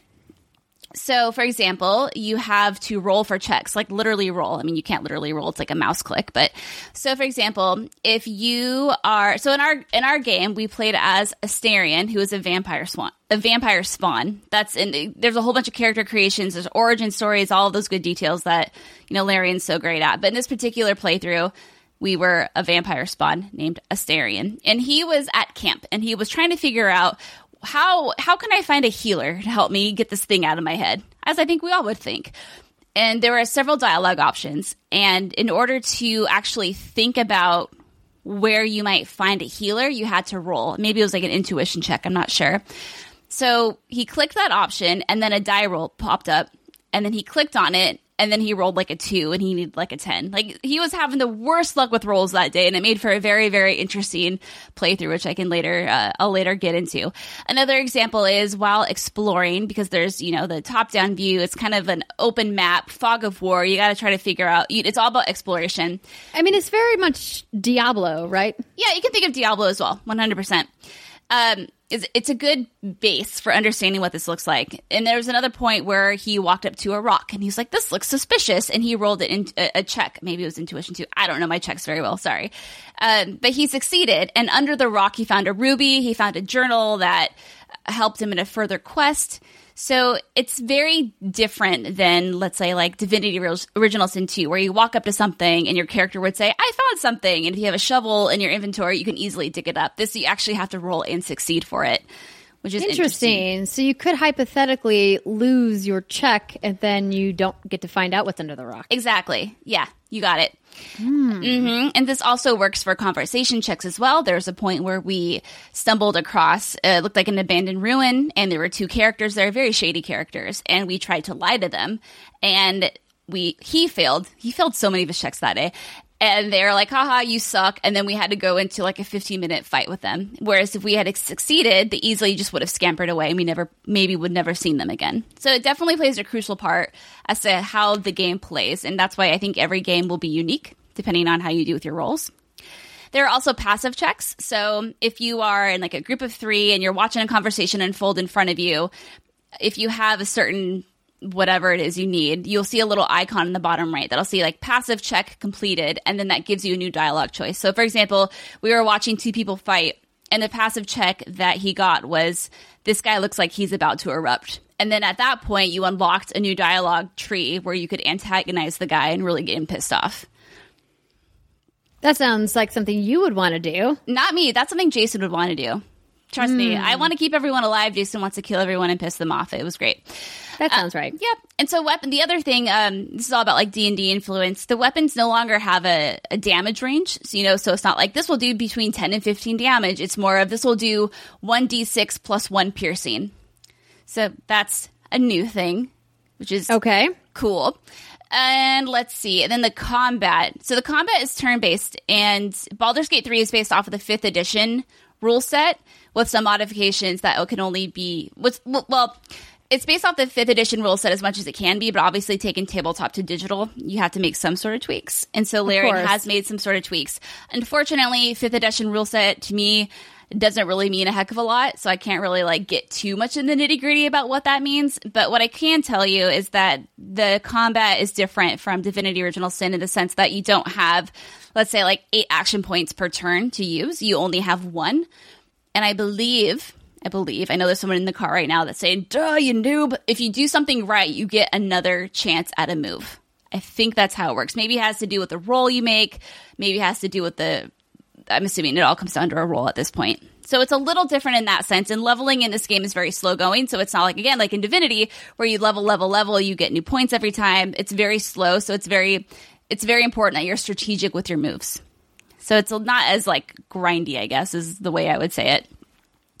There is a spacebar functionality, which will make your game turn into a turn-based, or your action that you're going to do. And so you push pause, it's now turn-based, and they called it turn-based, but essentially it pauses the game, right? And now you can get more tactical with it. So tactical mode. Thank you, tactical mode. So the way he described it was that you get 6 seconds of an action, and the world gets 6 seconds of a reaction. So I think I saw this in play when there was a puzzle he was trying to trying to complete this puzzle, and there's all these fireballs zooming across this like rectangle corridor, and you have to try to get past all the fireballs, right? So what he would do is he would go into tactical mode, and then he would, let's say, pick up a box and throw it in front of one of the fireballs, and then he would run and stand on the box so he wouldn't get hit. So that took up 6 seconds. He would then unpause the game, and now he has to watch the game, like, react to what he did. Unfortunately, he did not position his character correctly enough, so he caught on fire, and the entire corridor exploded into a fiery ball of death. And it was really fucking funny. I was crying. I was laughing so hard. Poor Alana. Alana Pierce was sitting next to me, and I think she probably thinks I'm crazy, because I was just, like, hooping and hollering the whole time. It was great. There's a new mode called Disengage. It's kind of like a get the fuck out mode where if you need to just take like a literal leap away and get away from the combat, you can. And this is a new thing. And you can also use this outside of combat. So you don't, if it's, because verticality is very important in this game. And that's something I'm going to get into in a little bit, where now you can actually build stairs with makeshift options. So you want to be able to hop around, and you can use this to hop around. However, if you're hopping too far, or maybe it's a check failure, you will fall and you will splatter into a pile of blood, and you will be very injured. So you got to be careful about that too. Yeah, what happens when you die? Can you die? You can absolutely die. Speed did not die at all during our playthrough, but shocking that the developer doing a demo of their game behind closed doors conveniently never died. But you know what's funny is he almost did die several times, and when they were showing this game off in Europe, he did die during the first encounter. So he says. It's yeah. It does not look like an easy game, but that's what I love about this. Okay, so what else we got? So you can now dip your bow into fire and get fire arrows. So I guess you're technically dipping your arrow. So now if you don't have certain arrows on you, you can just like, oh, let's say Andrea's walking around. She's a rogue. She's like, she's an archer. I got my bow. Oh, there's a flaming pit in front of me. I'm just going to take my arrow and put it in the fire pit. Oh, wow, now I have fire arrows. Yeah. I mean, we've seen a lot of games do this, though. I mean, It was in Breath of the Wild, right? Probably. That game did everything, I feel like. It was, yes. Yes, it was. Let's see. There's hundreds of D&D spells and actions. So if you're familiar with D&D, you should feel right at home with those. So what if you're not familiar with D&D? What if you are like me and you've only played a handful of times and you have, Lucigen holding your hand through all of the rules the whole way? When I'm like, wait, what does that mean? What is that? How do I live without Am I going to be able to enjoy Baldur's Gate, or am I going to be eternally lost? So I'm in the same position as you are, that I don't know a heck of a lot about D&D. I've played Divinity Original Sin, and granted that does have a lot of checks and stuff to do with it, but they're all kind of taken care of in the background. So I would say absolutely. I think this game, because Baldur's Gate hasn't been, I don't want to say relevant, because I don't know what's going on outside of the video game world with that franchise for a while. It's been a hot minute. That's a very fair statement. Baldur's Gate has not been relevant for a very long time. Right. I don't know. Yeah, exactly. So I think this game is going to be made for people to hop in. Now, granted, it's a very specific type of game. So if you, like, for example, going back to Divinity, you're not a fan of Divinity Original Sin, I don't know how you would be a fan of this. It more or less plays very similarly, but with more D&D rule sets. But there's not as much turn-based action because there's only one turn, essentially, right? It's one turn per character. So it's still very, I mean, we saw him doing fights that were lasting 15 to 20 minutes. So it's... Oh, okay. That's good to know. Yeah, and that's also in Divinity, right? So it's right. More of like you don't have the option to hoard your action points and then use like all 10 at a time, and you don't get more action points as you go on, or maybe you do. We didn't get that far into it. But yeah, I think, if you like Divinity, if you like Baldur's Gate, I think those two kind of go hand in hand. I think you will be okay. If you've never played Divinity before, if you've never played Baldur's Gate before, I would say, like what I tell to everyone else who I recommend that plays Divinity, just prepare for a learning curve. Like there is absolutely a learning curve there, but just turn it down to baby mode. And once you get the hang of it, it's incredibly, incredibly satisfying. So there are multiple difficulties. I'm assuming. They did not confirm that, but I cannot imagine a world where they launch this game with just one difficulty. So true. I mean, if they're going to be bringing this game into the current, action RPG market, then they would have to stay competitive. Did they have any talk about it being a live service game, or is this like more like Diablo or Divinity in the sense that like they're going to release it and then that's it, and they may support it with like a DLC expansion at some point, but this is not going to be an ongoing game? They did not talk about that, but I think it's definitely the latter. I I do not think this is going to be a live service game at all, which is totally fine. Just a few other quick things about the game I want to mention now that I've gone through all the nitty gritty for you D&D nerds. The encounters aren't narrated like they were in Divinity. So every conversation and every encounter you have with someone is choreographed, and it's incredibly beautiful. It looks very well done. It's fantastic for immersion. Whereas in the past, it was more of a narrator saying, well, you looked at him and they looked at you and they had this look on their face. And meanwhile, like the NPCs look like they're the exact same pose the whole time. So the game looks gorgeous. You can tell a lot of care has gone into it. What we did see was it's still early. This game is definitely not coming out anytime soon. We are getting early access later this year, but yeah, like don't hold your breath for this coming out anytime soon, which makes me kind of sad. Conversations are in first person, which is in there in past tense, which is kind of interesting. So it leads me to believe that we're being told the story. It's like, let me tell you about my life. And then it cuts to the game because everything you say is like, I looked at her neck like I was very hungry because we were a vampire. So, we wanted to feast on our companions. And you could do that. It was actually very interesting.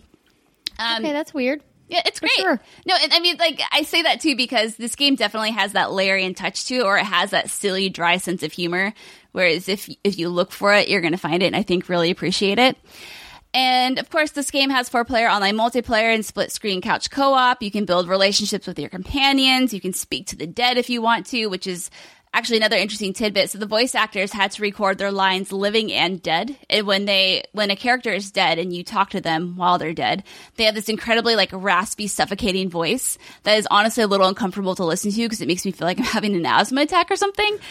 It's interesting. It's interesting, but it's just like the level of polish and detail that Larian's putting into this is, I mean, it's not surprising. They're one of my favorite studios. They care so much about the work that they do that I asked them, I said, so this game's probably not coming out anytime soon, probably not this year. And they kind of gave me that sheepish look like, what the fuck? What do you think? Of course it's not. Because if it was, I think I could say that this would definitely be my most anticipated of this year because it just looks so good. And I love these games. I love Larian that it just looks so damn good. My concern, though, is that it does look so much like Divinity. And I mean, that's just the honest feedback that I have. To me, that's not a bad thing. I would describe this game as it's like a better looking Divinity Original Sin 2, with enhanced mechanics. It's more beautiful. It has choreographed scenes and it has D&D flair to it. To me, that's not a bad thing. I just don't know how tried and true Baldur's Gate fans will feel about it. I don't know if they're going to feel like it doesn't look like enough of an original spin. If that makes sense. I don't think that they need to make a super original spin on it. I think that people want to keep the formula pretty simple. I think when you start to go in these crazy creative directions with a really long-standing franchise like Baldur's Gate, especially when it's built on the backs of D&D, which is even a longer-standing franchise, that you have to be very cautious about taking creative liberties with the genre. So I think that Larian's doing the right thing by kind of keeping to the formula, but just polishing on it and innovating a little bit, right? Yeah, they're adding their own touch. And as you had mentioned, it feels a lot more like Divinity than potentially like previous Baldur's Gate games. But I don't think that's a bad thing because they, again, are all in this same kind of vein, right? They're all Diablo-esque, right? Yeah. And so I think because of that, they're always going to be compared against each other, but they need to keep it relevant. There's a reason why Baldur's Gate hasn't come back until now. There's this resurgence, I think, in role-playing games and tabletop and even D&D, and I love that they're working directly with Wizards of the Coast on this. I think that's super important for the authenticity of the game, particularly with their D&D crowd. And I know that they're doing something at PAX, and while the podcast is going to be up while we're in Boston, we won't be able to get that information into the show now, but hopefully we'll be able to, kind of report back next week and see, unless they gave you all of the information at the preview event that they're going to do at the panel. I'm not sure about that, so I can't say. But no, it looks so fucking good. I'm so happy I went, and I just can't wait for this game. I can't wait, Andrea. No, I'm into it. Like it's crazy because I'm super big into fantasy. Obviously, I've talked about it on the show many times how much I love fantasy lit. But D&D was just always kind of a blank spot for me because I never had somebody that played with me when I was growing up. Like I remember dabbling with my sister oh so briefly. And then I was like, this seems really complicated. And I was interested, but then she didn't want to keep playing. And then I couldn't find anybody else to keep playing. So I just was like, well, whatever. There's plenty of other stuff that I can play. And I didn't think twice about it when I was young. And now as an adult, I have so many friends that play. I've had such a good time playing at PAX, with Craig and the whole crew, that I am interested in learning more and playing more. But I feel like I'm so far behind. The getting caught up is daunting, and I know that with D&D Online that there's a lot more options now to get caught up and to learn, and it's way more beginner friendly than it ever has been. But at the same time, I'm like, there's only so many hours in a day. Girl, I know. I feel you. That's why I'm so appreciative. Every time we play D&D with our good old friends, I'm like, how do I do this? And they're so patient with us. I just can't remember. My brain's already overloaded. We have to think of a name for our D&D campaign, because chapter 4 is happening at PAX East in just a couple of days, and we're excited, and I think that we need to come up with something. I'll think of it. I'll brainstorm something with Craig and Tyler. We'll think of something. But cool. I'm glad that you had a great time. No surprise when you said that you were going to go see Larry, and I was like, well, Abby, they're like your besties. But I'm glad that you went, because I think a lot of it probably would have been lost on me. I probably would have been sitting next to Alana being like, do you know what this is? I know. And again, just to reiterate, I think if this is all new to you, they make it so easy to play in the sense that if you have a check to do, it just pops up the right dice you need to do the check, and it tells you what you need to hit, so you know exactly what you're aiming for when you click it. So it could be a good baby's first introduction to D&D, because they do a lot of it for you, which is nice. Oh, it looks so good. I want it.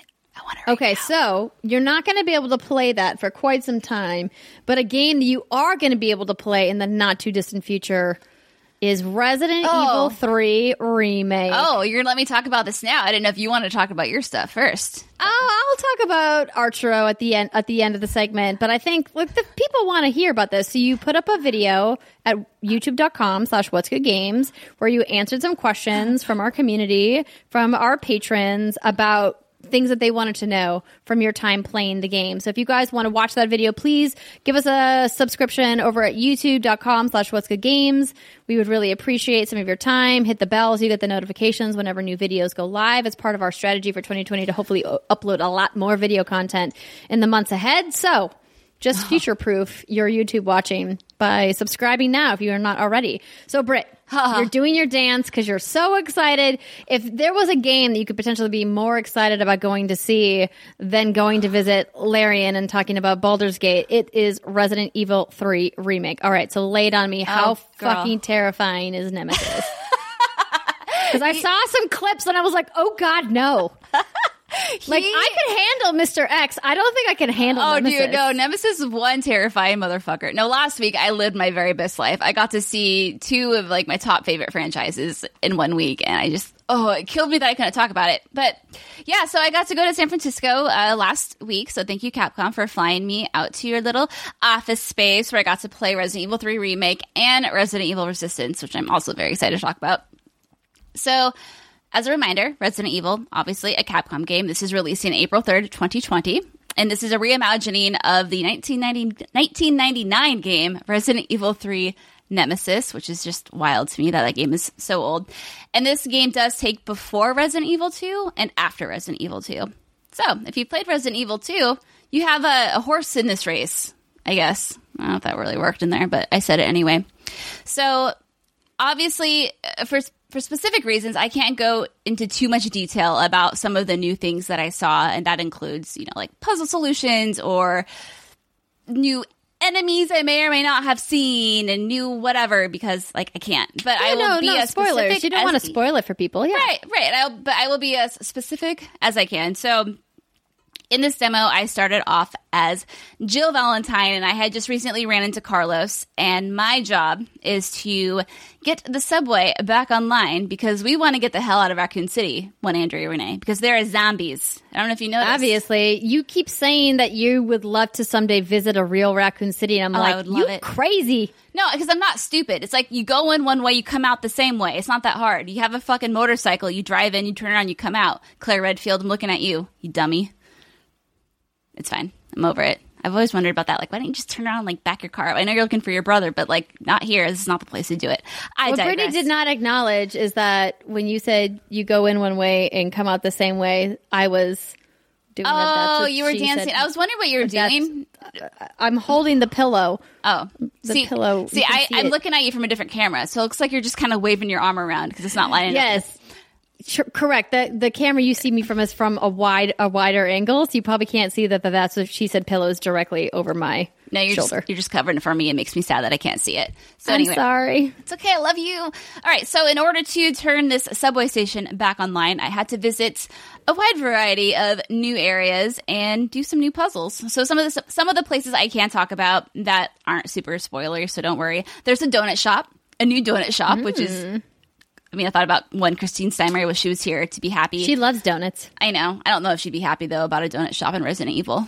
No, she would definitely not. She definitely We would could not barely get her to play RE2. She's definitely not playing this. Oh, no. There's no way. There's a toy shop, which is also a new thing, which I did not get a chance to check out because by the time I had what I needed to look at the toy shop, I had one Mr. Nemesis chasing after me. But I do believe there was some extra lore and whatnot inside of there. There was an electrical substation, and in this electrical substation, I had to navigate a maze to activate transformers. And inside of this maze, there were drain Deimos, I think is what they're called. And these are in Resident Evil 3 Nemesis from 1999. Deimos? How would you describe what this is? Think of like a big green hairy flea. That when you say big, you mean like human size? Like dog size, big dog size. Dog size, okay. And they shove tentacles down your throat, and in turn, they inject like a parasite inside of you. And the only way to get rid of the parasite is to eat a green herb. And then once you eat the green herb, Jill throws up everywhere. What? I'm not fucking kidding you. Okay, so the green herbs are the thing that heal you. Right. In this case, it's the thing that technically heals you because it forces you to vomit this Deimos out of your body. Yeah, pretty much. It was a Deimos, I'm assuming, parasite or something. So that was a new thing that was interesting. And then at the subway control station itself, there's a new puzzle in which you have to establish a route to get out of Raccoon City. And this is interesting because in the original game, all you needed to do was find a couple of wires and a gallon of mixed oil. And that was how you got out of Raccoon City. But in this case, they've completely reimagined the puzzle. So none of that original stuff is still in there. So that's just like a little example of how things are going to be different in this game. And then there is another puzzle that I will not talk about that takes place in the sewers. And in the sewers, there's this thing called the Hunter Gamma. Now, I also put footage of this thing in my video. Think of like a white, like translucent fish with legs, and it opens its mouth, and its mouth turns into like 4 different like chunks of flesh, and then inside is this thing that will eat you. It's so fucking cool. It's so great, Andrea. It's so great. I'm so excited for you to play this game. I have questions. Yeah. And what's interesting is that there are some new documents in the game, and I won't talk about the specifics, that do give some insight into all these creatures. And it's it's good. I had such a good time.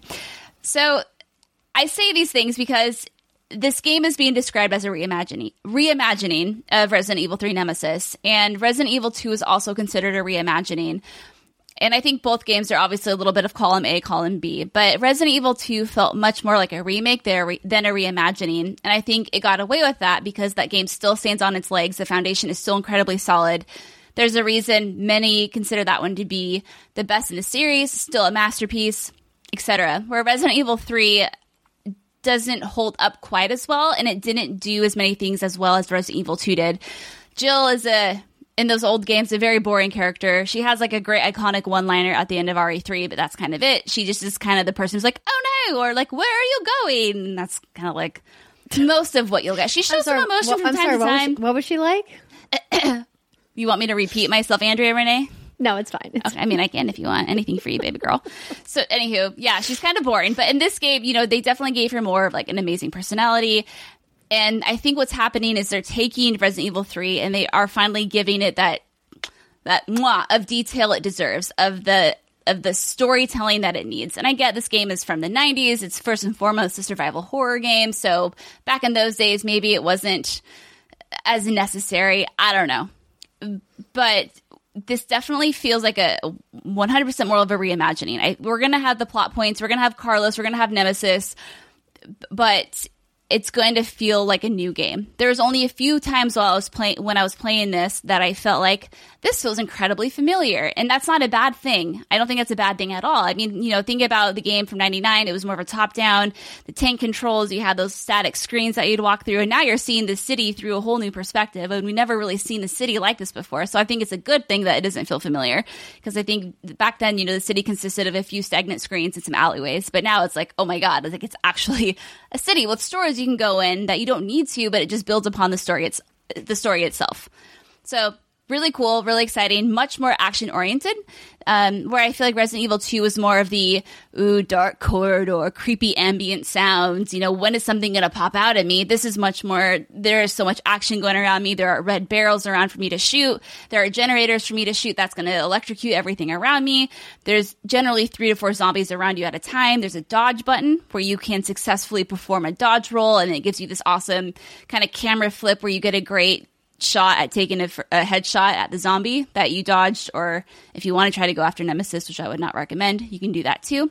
So it's definitely more of the action survival horror. The survival horror is still there, obviously. It's Resident Evil, of course it's there. But if more of the atmospheric stuff from RE2 freaked you out, I would say this game doesn't have as much of that, just from what I've seen so far.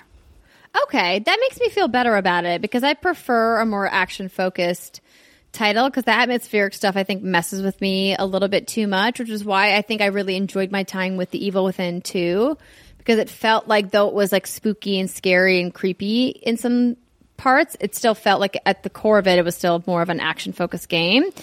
And what I would pose to you then is, do you think that it's too much of a departure for hardcore fans of the original, that they're not going to be able to enjoy it? Or do you think that this was potentially the moment that Capcom decided, hey, we are going to remake this and we're going to lean in a little bit more into the action focus of the Resident Evil franchise overall, knowing that the game is going to be better for it than not? So RE2 has always been that slow burn that you've experienced because you played the remake. RE3 has always been more action focused, so it makes sense that this remake is also more action focused. And I think when it comes to living up to Resident Evil 2 and whether or not fans are going to be happy and satisfied, I think there's a higher. It's tricky. It's going to be interesting because I think everyone's bar is different. I think for RE2, everyone was more or less along the lines of, this is a very, very precious baby, and you better do this baby lots and lots of justice. And yeah. They did. They nurtured that baby into a beautiful thing. Whereas with RE3, again, speaking for myself, and I think the majority of people, while it's still a very fun game, I just played it recently, again, a couple weeks ago, so it's so fresh in my head. It's not as memorable. It's not as significant. And maybe that has to do with the reused areas, because like Raccoon City wasn't that exciting. Maybe it has to do with the fact that Jill is just kind of boring. But I think the nostalgia factor, the bar to hit that isn't too high. Like I said, give us Carlos, give us Jill, give us their banter, give us Nemesis, give us those plot points, and then go from there. And I think we'll be happy. I think what Capcom needs to nail is just the quality that we've seen with Resident Evil 2. And from what I've seen, it definitely feels like it's there. I didn't see anything that was worrisome or concerning. So how do you feel about Capcom's decision to take the live event choices out of the game to more narrowly define what the narrative is going to be? Because that was something that I saw that some people were upset about. Some people are like, meh, I don't care. But it's one of the bigger differences between the remake and the original, that they've, really taken this live option narrative choice out to say, hey, instead we want to focus where the story is going. Yeah, I think making the choices helps a lot with replayability. And this is a concern in the sense that you think of Resident Evil 2 Remake, you have like Leon A, Claire A, or I think it's called like Scenario A or B or 1 or 2, whatever it's called in the remake. There's essentially 4 different ways you could play this game. And in this, it just seems like it's just going to be one story, one canon story. so that's, I mean, the concern with the replayability is like, oh, dang, I want more Resident Evil to play. So, of course, me being like the selfish fan, I want that. But me, like, the more, well, I guess this makes sense. What I tell myself is that we're always going to have Resident Evil 3. We're always going to have that game where we have to make those choices. And I think it's not surprising that Capcom wants to create a canon narrative for Resident Evil 3 from here. I think that's totally fine. It doesn't bother me personally because, like I said, I can always go back to Resident Evil 3. And, like, the choices, I mean, you know, some of them were kind of significant. Some people died, some people lived. You got to see some people die. But in the end, everything gets fucked anyway. So it's like, well, how much impact did that really have? So I personally don't care. I think it's fine. I think it's an exciting new way to experience the narrative as Capcom intends you to, if that makes sense. Yeah, no, it does. No, and listen, I wanted to hear from you because you're, you know, obviously a super fan, but I know that you don't speak for everybody. I mean, what are you talking about? I am Brittany, queen of all things Resident Evil. Hello. Well, pardon me. I'm like sorry. Alexa, the queen of Kingdom of the Hearts. It's true. Somewhere she's black flipping off the earth. She is the queen of the Kingdom Hearts. Mm-hmm. Okay, cool. Well, so you walked away from that amped and ready for April. Oh, dude, you have no idea. I do want to talk a little bit about Nemesis, though. Yes, no, please. I mean, listen, every piece of video clip that I saw this week featured him, like, darting out and scaring the bejesus out of people. So let's talk about the big bad. Yeah, so for those of you who don't know, Nemesis is essentially a tyrant, aka Mr. X, inserted with a parasite that gives him, he's self-aware, he has human-like thoughts. He thinks like a human does. He can now wield weapons. So obviously he's very, very terrifying, which makes it even more. Just for people who didn't play RE2 Remake or RE2 or RE3 at all, essentially, if I was going to explain what Nemesis as an enemy is, he's like a super tall, very broad, thick guy in a long coat.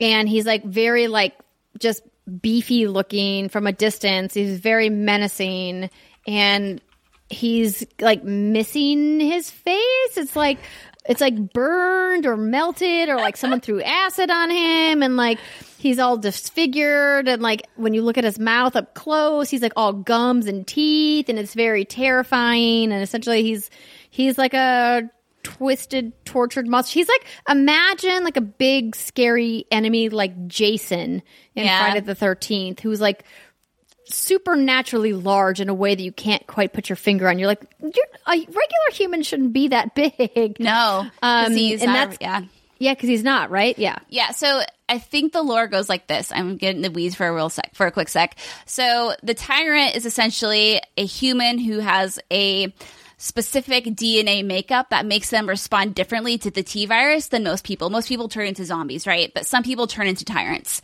And so this is a tyrant which causes them to mutate into like this big beefy guy. But the problem is that they lose their ability to think logically unless they're a specific type and they have the parasite. So this parasite is what gives him the ability to like be very, very smart. Now, granted, Mr. X is pretty smart too, so I'm not entirely sure what his deal is. But anyway, yeah. Big boy, very, very mutated boy. It looks like he's wearing, like Andrea said, a coat. It almost looks like he was wrapped in some sort of protective film, like a black garbage bag.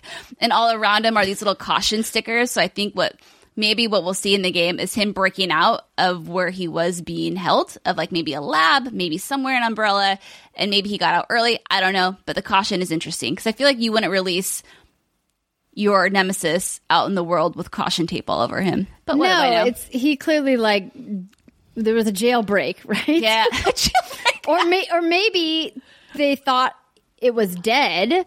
They're like, this one just didn't work out. The virus, like, didn't mutate the same way we thought it was going to. Like, send it to the trash pile. And then and then there's Nemesis being like, I'm not trash. And he like breaks out and he's got like I like this origin story of Nemesis. I think we need to make this canon. Capcom, are you listening?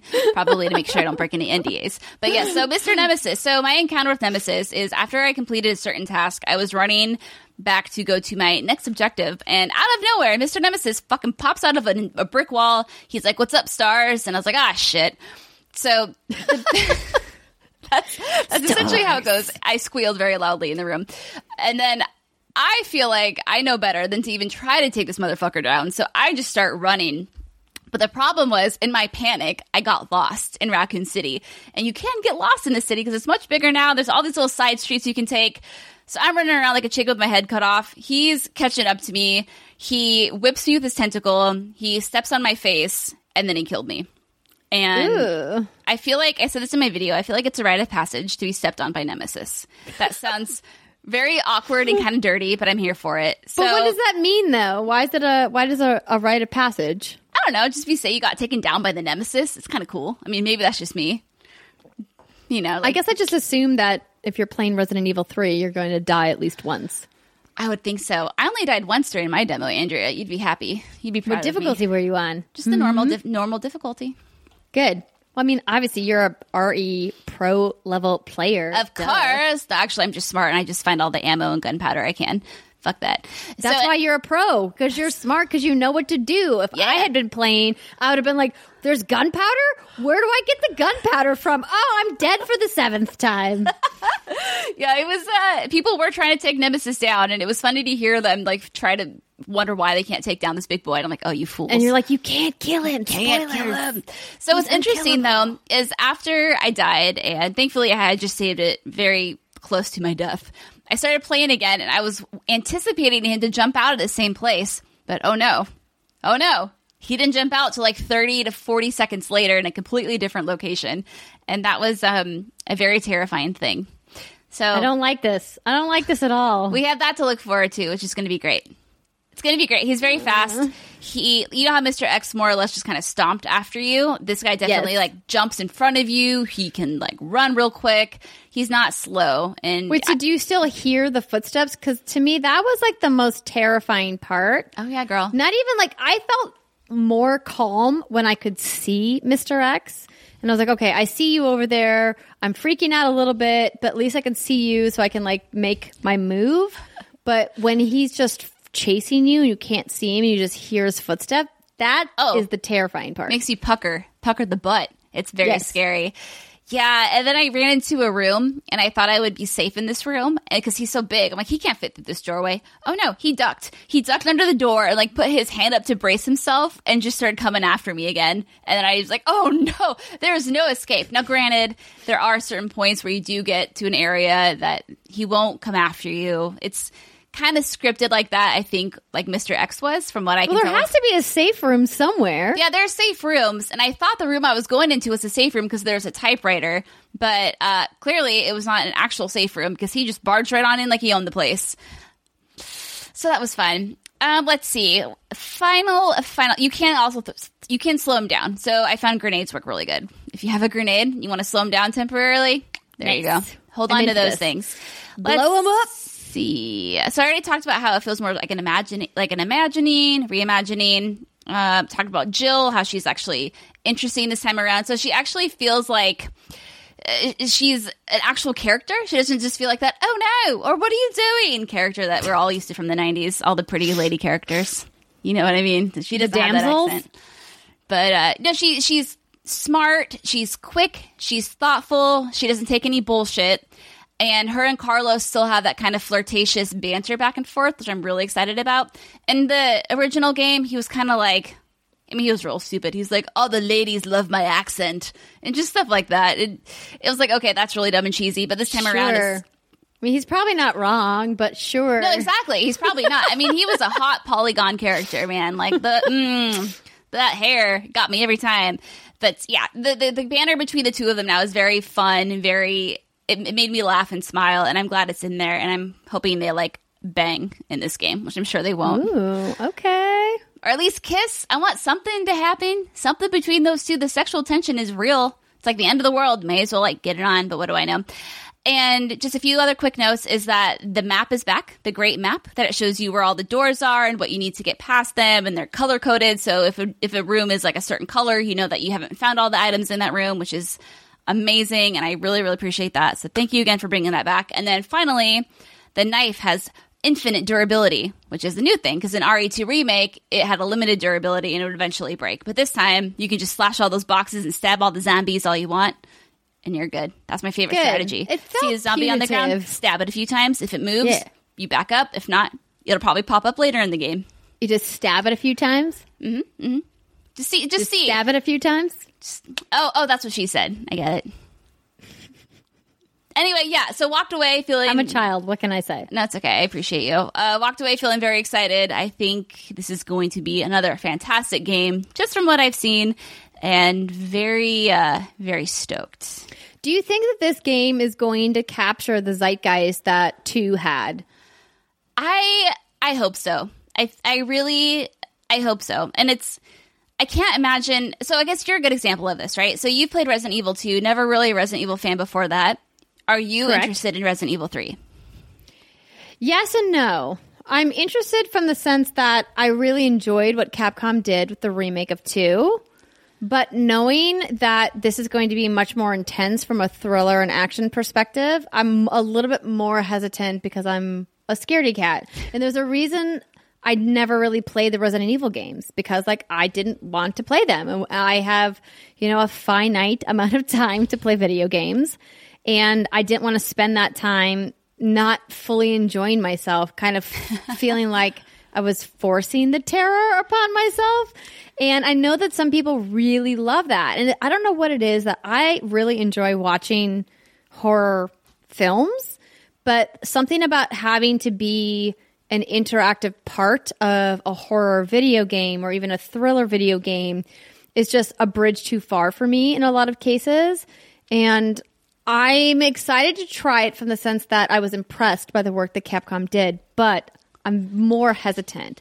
And I think that there's probably a lot of people like me that are probably also not really paying attention. And quite frankly, it's in a way more crowded window than it was when RE2 came out, because RE2 came out at the end of January. Now, I think we could argue did it help or hurt them in the long run? But clearly didn't hurt them that much. They sold a bunch of copies of that game, and it got tons of accolades from everybody. But I'm concerned that this game is coming out a week or two right after Doom Eternal, right after Animal Crossing New Horizon, right before Final Fantasy VII. Right before Cyberpunk 2077, even though that got delayed, and even though The Last of Us Part 2 got delayed, they're not that far off of their... where they were, and people are probably thinking, hey, I have this budget to buy video games. What games am I going to buy? And I don't know, in a year like this year, like 2020, with new consoles coming out and a shit ton of amazing games, is RE3 going to have the same impact? I don't think it will. And that kind of bums me out because it looks super cool. It's hard to say. I mean, I think you and I are in different bubbles, right? I think you're 100%. looking at it from a broader perspective of all these games. Obviously, you do have Doom and Animal Crossing 2 weeks before this, and the week after Resident Evil, you have Final Fantasy VII, like we said. I think the splash this game is making is very large, just because, again, I'm in that Resident Evil bubble where everyone's talking about it. But I think where we all get surprised are the people who don't talk about it online, right? How many people are actually going to show up for this? Well, this is why I think it's a critical error for them to not have this game playable in more places, right? I feel like I played or had the opportunity to play the RE2 demo or the RE2 build multiple times during its marketing and preview life cycle before launch than I have for RE3. I feel like there's up until now, there's only been one opportunity, right? This is it? Have played the game? This is it as far as I know. Yeah, because Resident Evil 2 was announced at E3, and I got to play it at E3, but I don't think it was actually playable for just anyone there. I might be wrong, but I don't think it was. And then I'm pretty sure it was at PAX West, and then maybe Tokyo Game Show, and that was it. That's where I played a second demo. So the first demo I played was the Claire demo. Mm-hmm. The second demo I played at TGS was the Leon demo. So, or maybe it was reversed? No, I think that's right. But I got to play a little bit of each one. No, I think I played the Leon demo first, and then I played the Claire demo. Yeah. But I got to play both. And they did have it at TGS, and I felt like there was ample time to see it and kind of look at it. And it doesn't feel like it's been there. But I'm trying to think of where this game has been or where people have played it so far. This is it. I can't. Yeah, I mean, it was just announced a couple months ago, and there hasn't really been anything since then. So I'm just sure, this is the first hands-on that I've seen So yeah, it's weird timing. But my hope is that because people did like Resident Evil 2 so much that they are interested in Resident Evil. And then the last thing I would say is I was freaked out by Resident Evil 2, and I'm someone who's very like numb to the series, but it was the atmospheric stuff that really got me. But this game, I never quite, besides like the few jump scares, I never felt completely freaked out. And maybe that's because I was in a room with a whole bunch of people. But I think it's because everything is kind of within, you can see what's going on around you. Thus the action. It wasn't so much creeping down the hallway and like hearing noises. It was much more, okay, so there's a zombie over there. There's a lot of fire going on over here. There's things clanging behind you. And so I guess it depends on like what kind of horror you can deal with better than other horror. Interesting. Yeah. And before I talk about Resident Evil Resistance, I would love to hear about this other thing that you're talking about, that you're playing, this mobile game. Oh, no. We're on a sure? Resident Evil train right now. Are you We're sure? not going to break to talk about a completely different game and then go back to Resident Evil. Okay. But I do love that you're like, I've been talking for a long time about video games. I have. But listen, if you're not I sick do my of my fair voice, share of that on this show, girl. This is your time to shine. Tell me about Resident Evil Resistance. So originally, Resistance was not part of RE3, and now Capcom is saying, well, we're doing this remake, so we're going to take this mode that was a standalone game, right? Yeah, essentially. And it was they're baking it into the remake, right? Yeah, so the thumbnails for Resistance leaked online. Everyone thought maybe it was a new, was it Mercenaries or Resident Evil? What's that online mode? I can't remember. Sorry, friends. Anywho, but it turned out to be Resident Evil Resistance. And then during the RE3 reveal, everyone's like, yo, dog, this is actually the not free to play. It's the multiplayer version that goes along with Resident Evil 3. So yes, it is Capcom's take on an asymmetrical multiplayer survival horror experience set in Raccoon City. This is not anything canon because it just doesn't make sense because a lot of the masterminds in this game are long dead. But I'll get into that in a second. So it is 1v4. You have 4 survivors and 1 mastermind. And the idea is that the survivors are these youths that have been captured by Umbrella to perform experiments on, because that's what Umbrella does. Oh yeah, if you went to the orphanage well, I guess you had to if you played Resident Evil 2, they were doing some really shady stuff there. Really shady stuff. Yeah. I remember the orphanage. That was terrifying. Very, very bad. Very scary. Umbrella's an awful, terrible company, and they suck. And so the mastermind's reason also for capturing these youths is to run experiments so they can gather research data on how these characters respond to fear. Because the whole idea is that, Umbrella wants to make bioweapons for military purposes and blah, blah, blah. The government's in on it. It's a whole fucked up thing. So, this actually makes sense, even though what they're doing is not canon. So the mastermind observes the survivors through security cameras, and then as the mastermind, you can place enemies and obstacles in the survivor's way. So how this works. You have 4 survivors, and to win, you have to complete 3 maps. In every map, you have 3 objectives. So the first part of the map, you have to find 3 things. Those could be puzzle pieces. Those could be trophies. They could be statue pieces. And once you find all 3 things, you can then proceed to the next level. The second one, you have to activate 3 things, which means you have to find the zombie security guard within the map, get his security key card, then activate 3 terminals. And then the final part of each gameplay session, if you make it this far, is you have to shoot 3 things. And what I mean by that is there may be 6 to 7 pillars on this map, and only one of them is active at a time. And you got to cover the map to figure out which one is active that you can shoot. So now that I've laid that down, you have a map that has maybe there's several different maps, and there's some I can't talk about. So to play it safe, I won't talk about any of them in specifics. It has maybe 4 to 5 different rooms, and you start at an entrance point, and then you and the 4 survivors, you have to stick together or it's not going to be a good time. You have to explore every room and try to find these pieces. I mean, granted, you can split off from one another, but it's just best not to. And you win by escaping, by finding what you need and proceeding. You lose by running out of time. So this game is all based off of time. So if you, let's say, get hit by a zombie or bit by a zombie or blown up by a mine, you lose a certain amount of time off the top of the clock. If a character dies, you can revive them, but if they can't get revived and they die, then you lose even more time, and then they respawn So it's basically you against the clock, and you can't suck by losing time. If you do that, that's it, man. It's kind of like Pro life, tips right? from Brittany. Don't suck. Okay, everybody. I feel like that's just like real talk advice I can give everyone. Don't suck. Well, in a multiplayer game, yeah. I mean, I think the idea is do your best and don't drag your team down, right? I mean, unless even if you're playing solo, right, you still don't want to suck because then you lose. That's very true, and that's a very bad thing. So that's the whole point of the survivors. Now, the mastermind.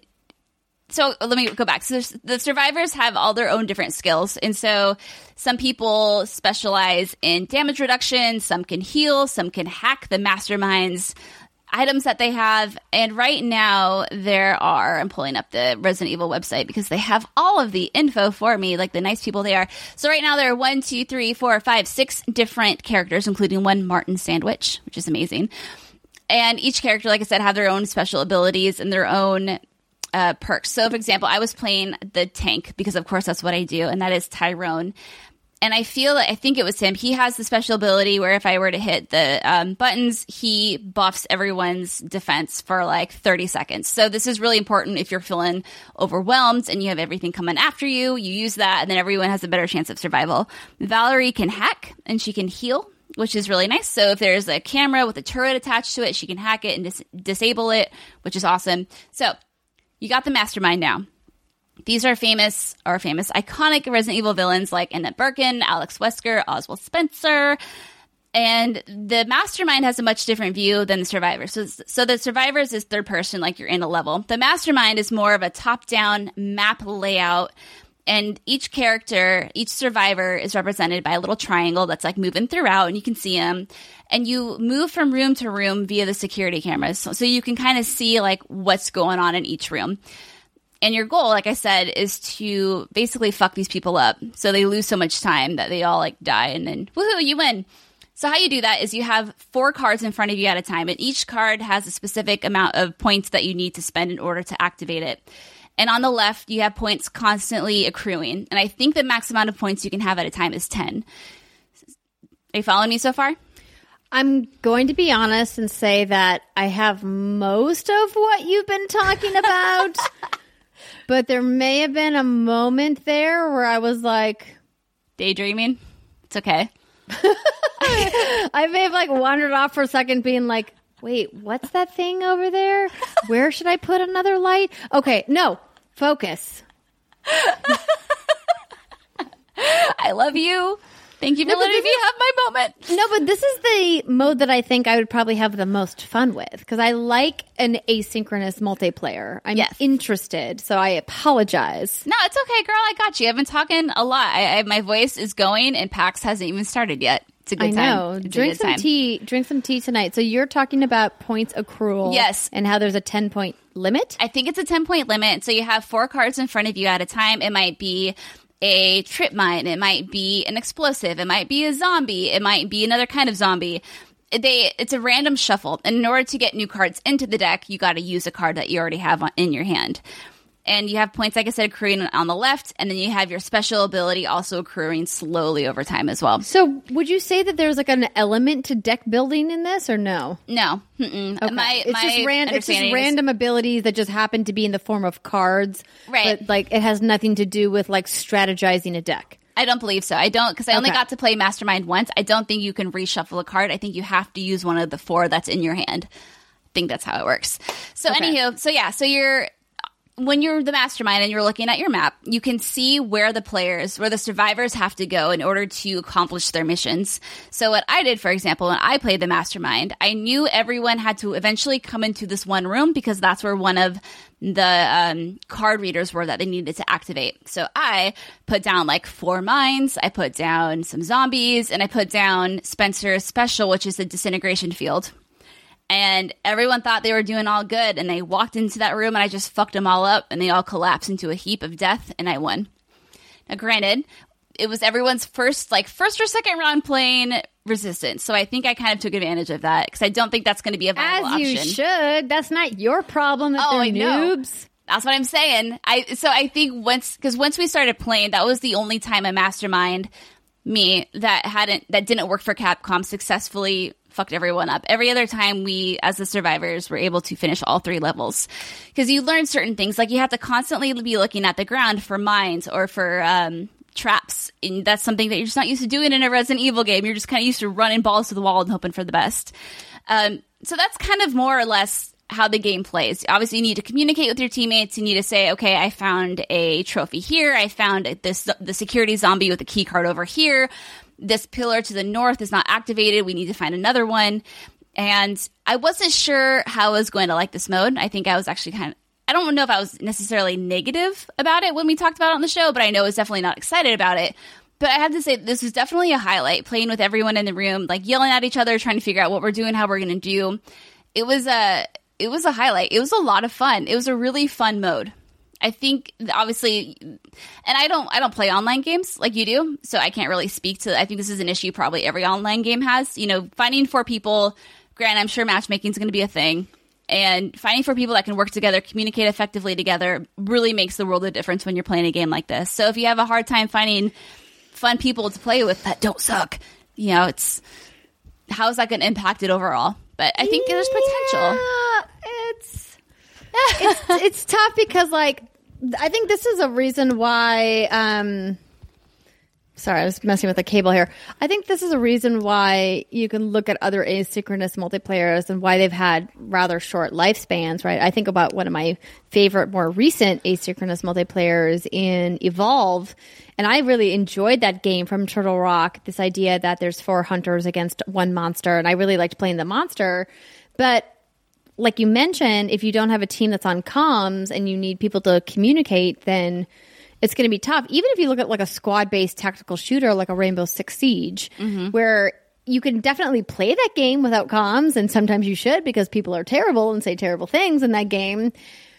The game is better when you're playing with a team that communicates so that you can have a strategy. Yeah. So I think that that's inherently going to be a problem for them. I think the extra layer of a problem is that it's a Resident Evil multiplayer, and Resident Evil does not have a great track record when it comes to multiplayer components to their franchise. So I think it'll be interesting to see how this is received. Now we know that there's a demo coming for Resident Evil 3 Remake. Capcom hasn't announced when it's coming or what it's going to entail, but that a demo is happening, just like a demo for RE2 happened. Is there going to also be a demo for Resistance, or did they not mention that? They did not mention it. I just did a little Google search to see if I could find anything, and it looks like it would be great if they had a beta, right? Because you would think that seems like a smart idea, maybe? I wonder if they did. I feel like people have played this already, so I'm not sure how they're playing it, how they were playing it, but it was a thing. But anyway, yeah, because I haven't been paying attention because this did not interest me in the slightest. But I did have a really, really good time with it, and it was a lot of fun. It looks like there was a closed beta for ambassadors only that happened. Those ambassadors. So it said that the closed beta, this happened during October of 2019. And you had to be, it was a PlayStation 4 closed beta as part of the Resident Evil Ambassador program. Yeah. So that's what happened. And over on fandom in the Resident Evil wiki, it looks like they just have the dates and the registration and nothing else like what was in the beta. Yeah, well, helpful. So. Yeah. But anyway, like I said, good time. It was really fun. Really surprised me. I asked about AI, if you're going to have bots available in case you don't want to play online with people, and they didn't have an answer for me at that time. But I imagine that would be kind of tricky to build an AI that can anticipate player. Well, I don't know how game dev works. I'm not a developer, but it would be a fun mode to play. Yes, AI is hard, Brittany. You can just say that. You can just say, "Yo, I don't make games, but building AI is difficult." I imagine it's very hard. I mean, I have a hard enough time drawing stick people, and that's just like a circle and a line, man. You're a genius at drawing stick people. Don't sell yourself short. Oh, thank you, baby girl. I'm here for you. I had an amazing week last week. I got to play 2 incredible games that I am more than hyped about, and I'm very happy. I am fulfilled. Well, this has been a beefy hands-on segment with 2 phenomenal games that are not out yet. So I'm going to hold my chat until our next episode back here in the studio, because the game that I'm playing is not new. It's been out for a while. I've just been obsessed with it. It's this mobile game called Archero. If you're not playing it and you're looking for a new obsession, I'll talk about its pros and cons in the next episode, but it's super fun. But it has some of the tropes and downfalls of a typical free-to-play game with timers. Man. But the gameplay is maybe worth it. Maybe I'm spending more money than I should. It's okay. Here's the thing. I think that you gave us a phenomenal look at these two titles. We're just going to call it that because, Brittany, we've been shooting the show for a long time. Girl, I didn't even say we were going to try to keep it short. Oh, we did say we were going to try to keep it short this week. Did we? We have to stop saying We that. got to say, I mean, I didn't want to say it because we know what happens. But, here we are. Here we are. And here we are, the night before we fly to Boston. All right, ladies and gentlemen, thank you so much for joining us on this 146th episode of What's Good Games. Don't forget, we are in Boston. You can find all of those details at What's Good_Games on Twitter or at Facebook.com/What's Good Games. If you guys are listening to this and you're in Boston and you're like, I'm waiting in the queue hall, I want to listen to What's Good Games, please go to our Facebook page and RSVP for the event. It would help us out to get an idea of who is going to be there tonight. And hopefully we get to see you there, and then be on the lookout, everybody else who's not in Boston, for our PAX panel with special guest Rihanna Manuel. That is going to be publishing next week, and then we'll be back in the studio the week after that with lots more to talk about. So thank you so much, everybody, for listening. We love that you're part of our community. Have a fantastic weekend, and we'll see you next time. Bye. Goodbye.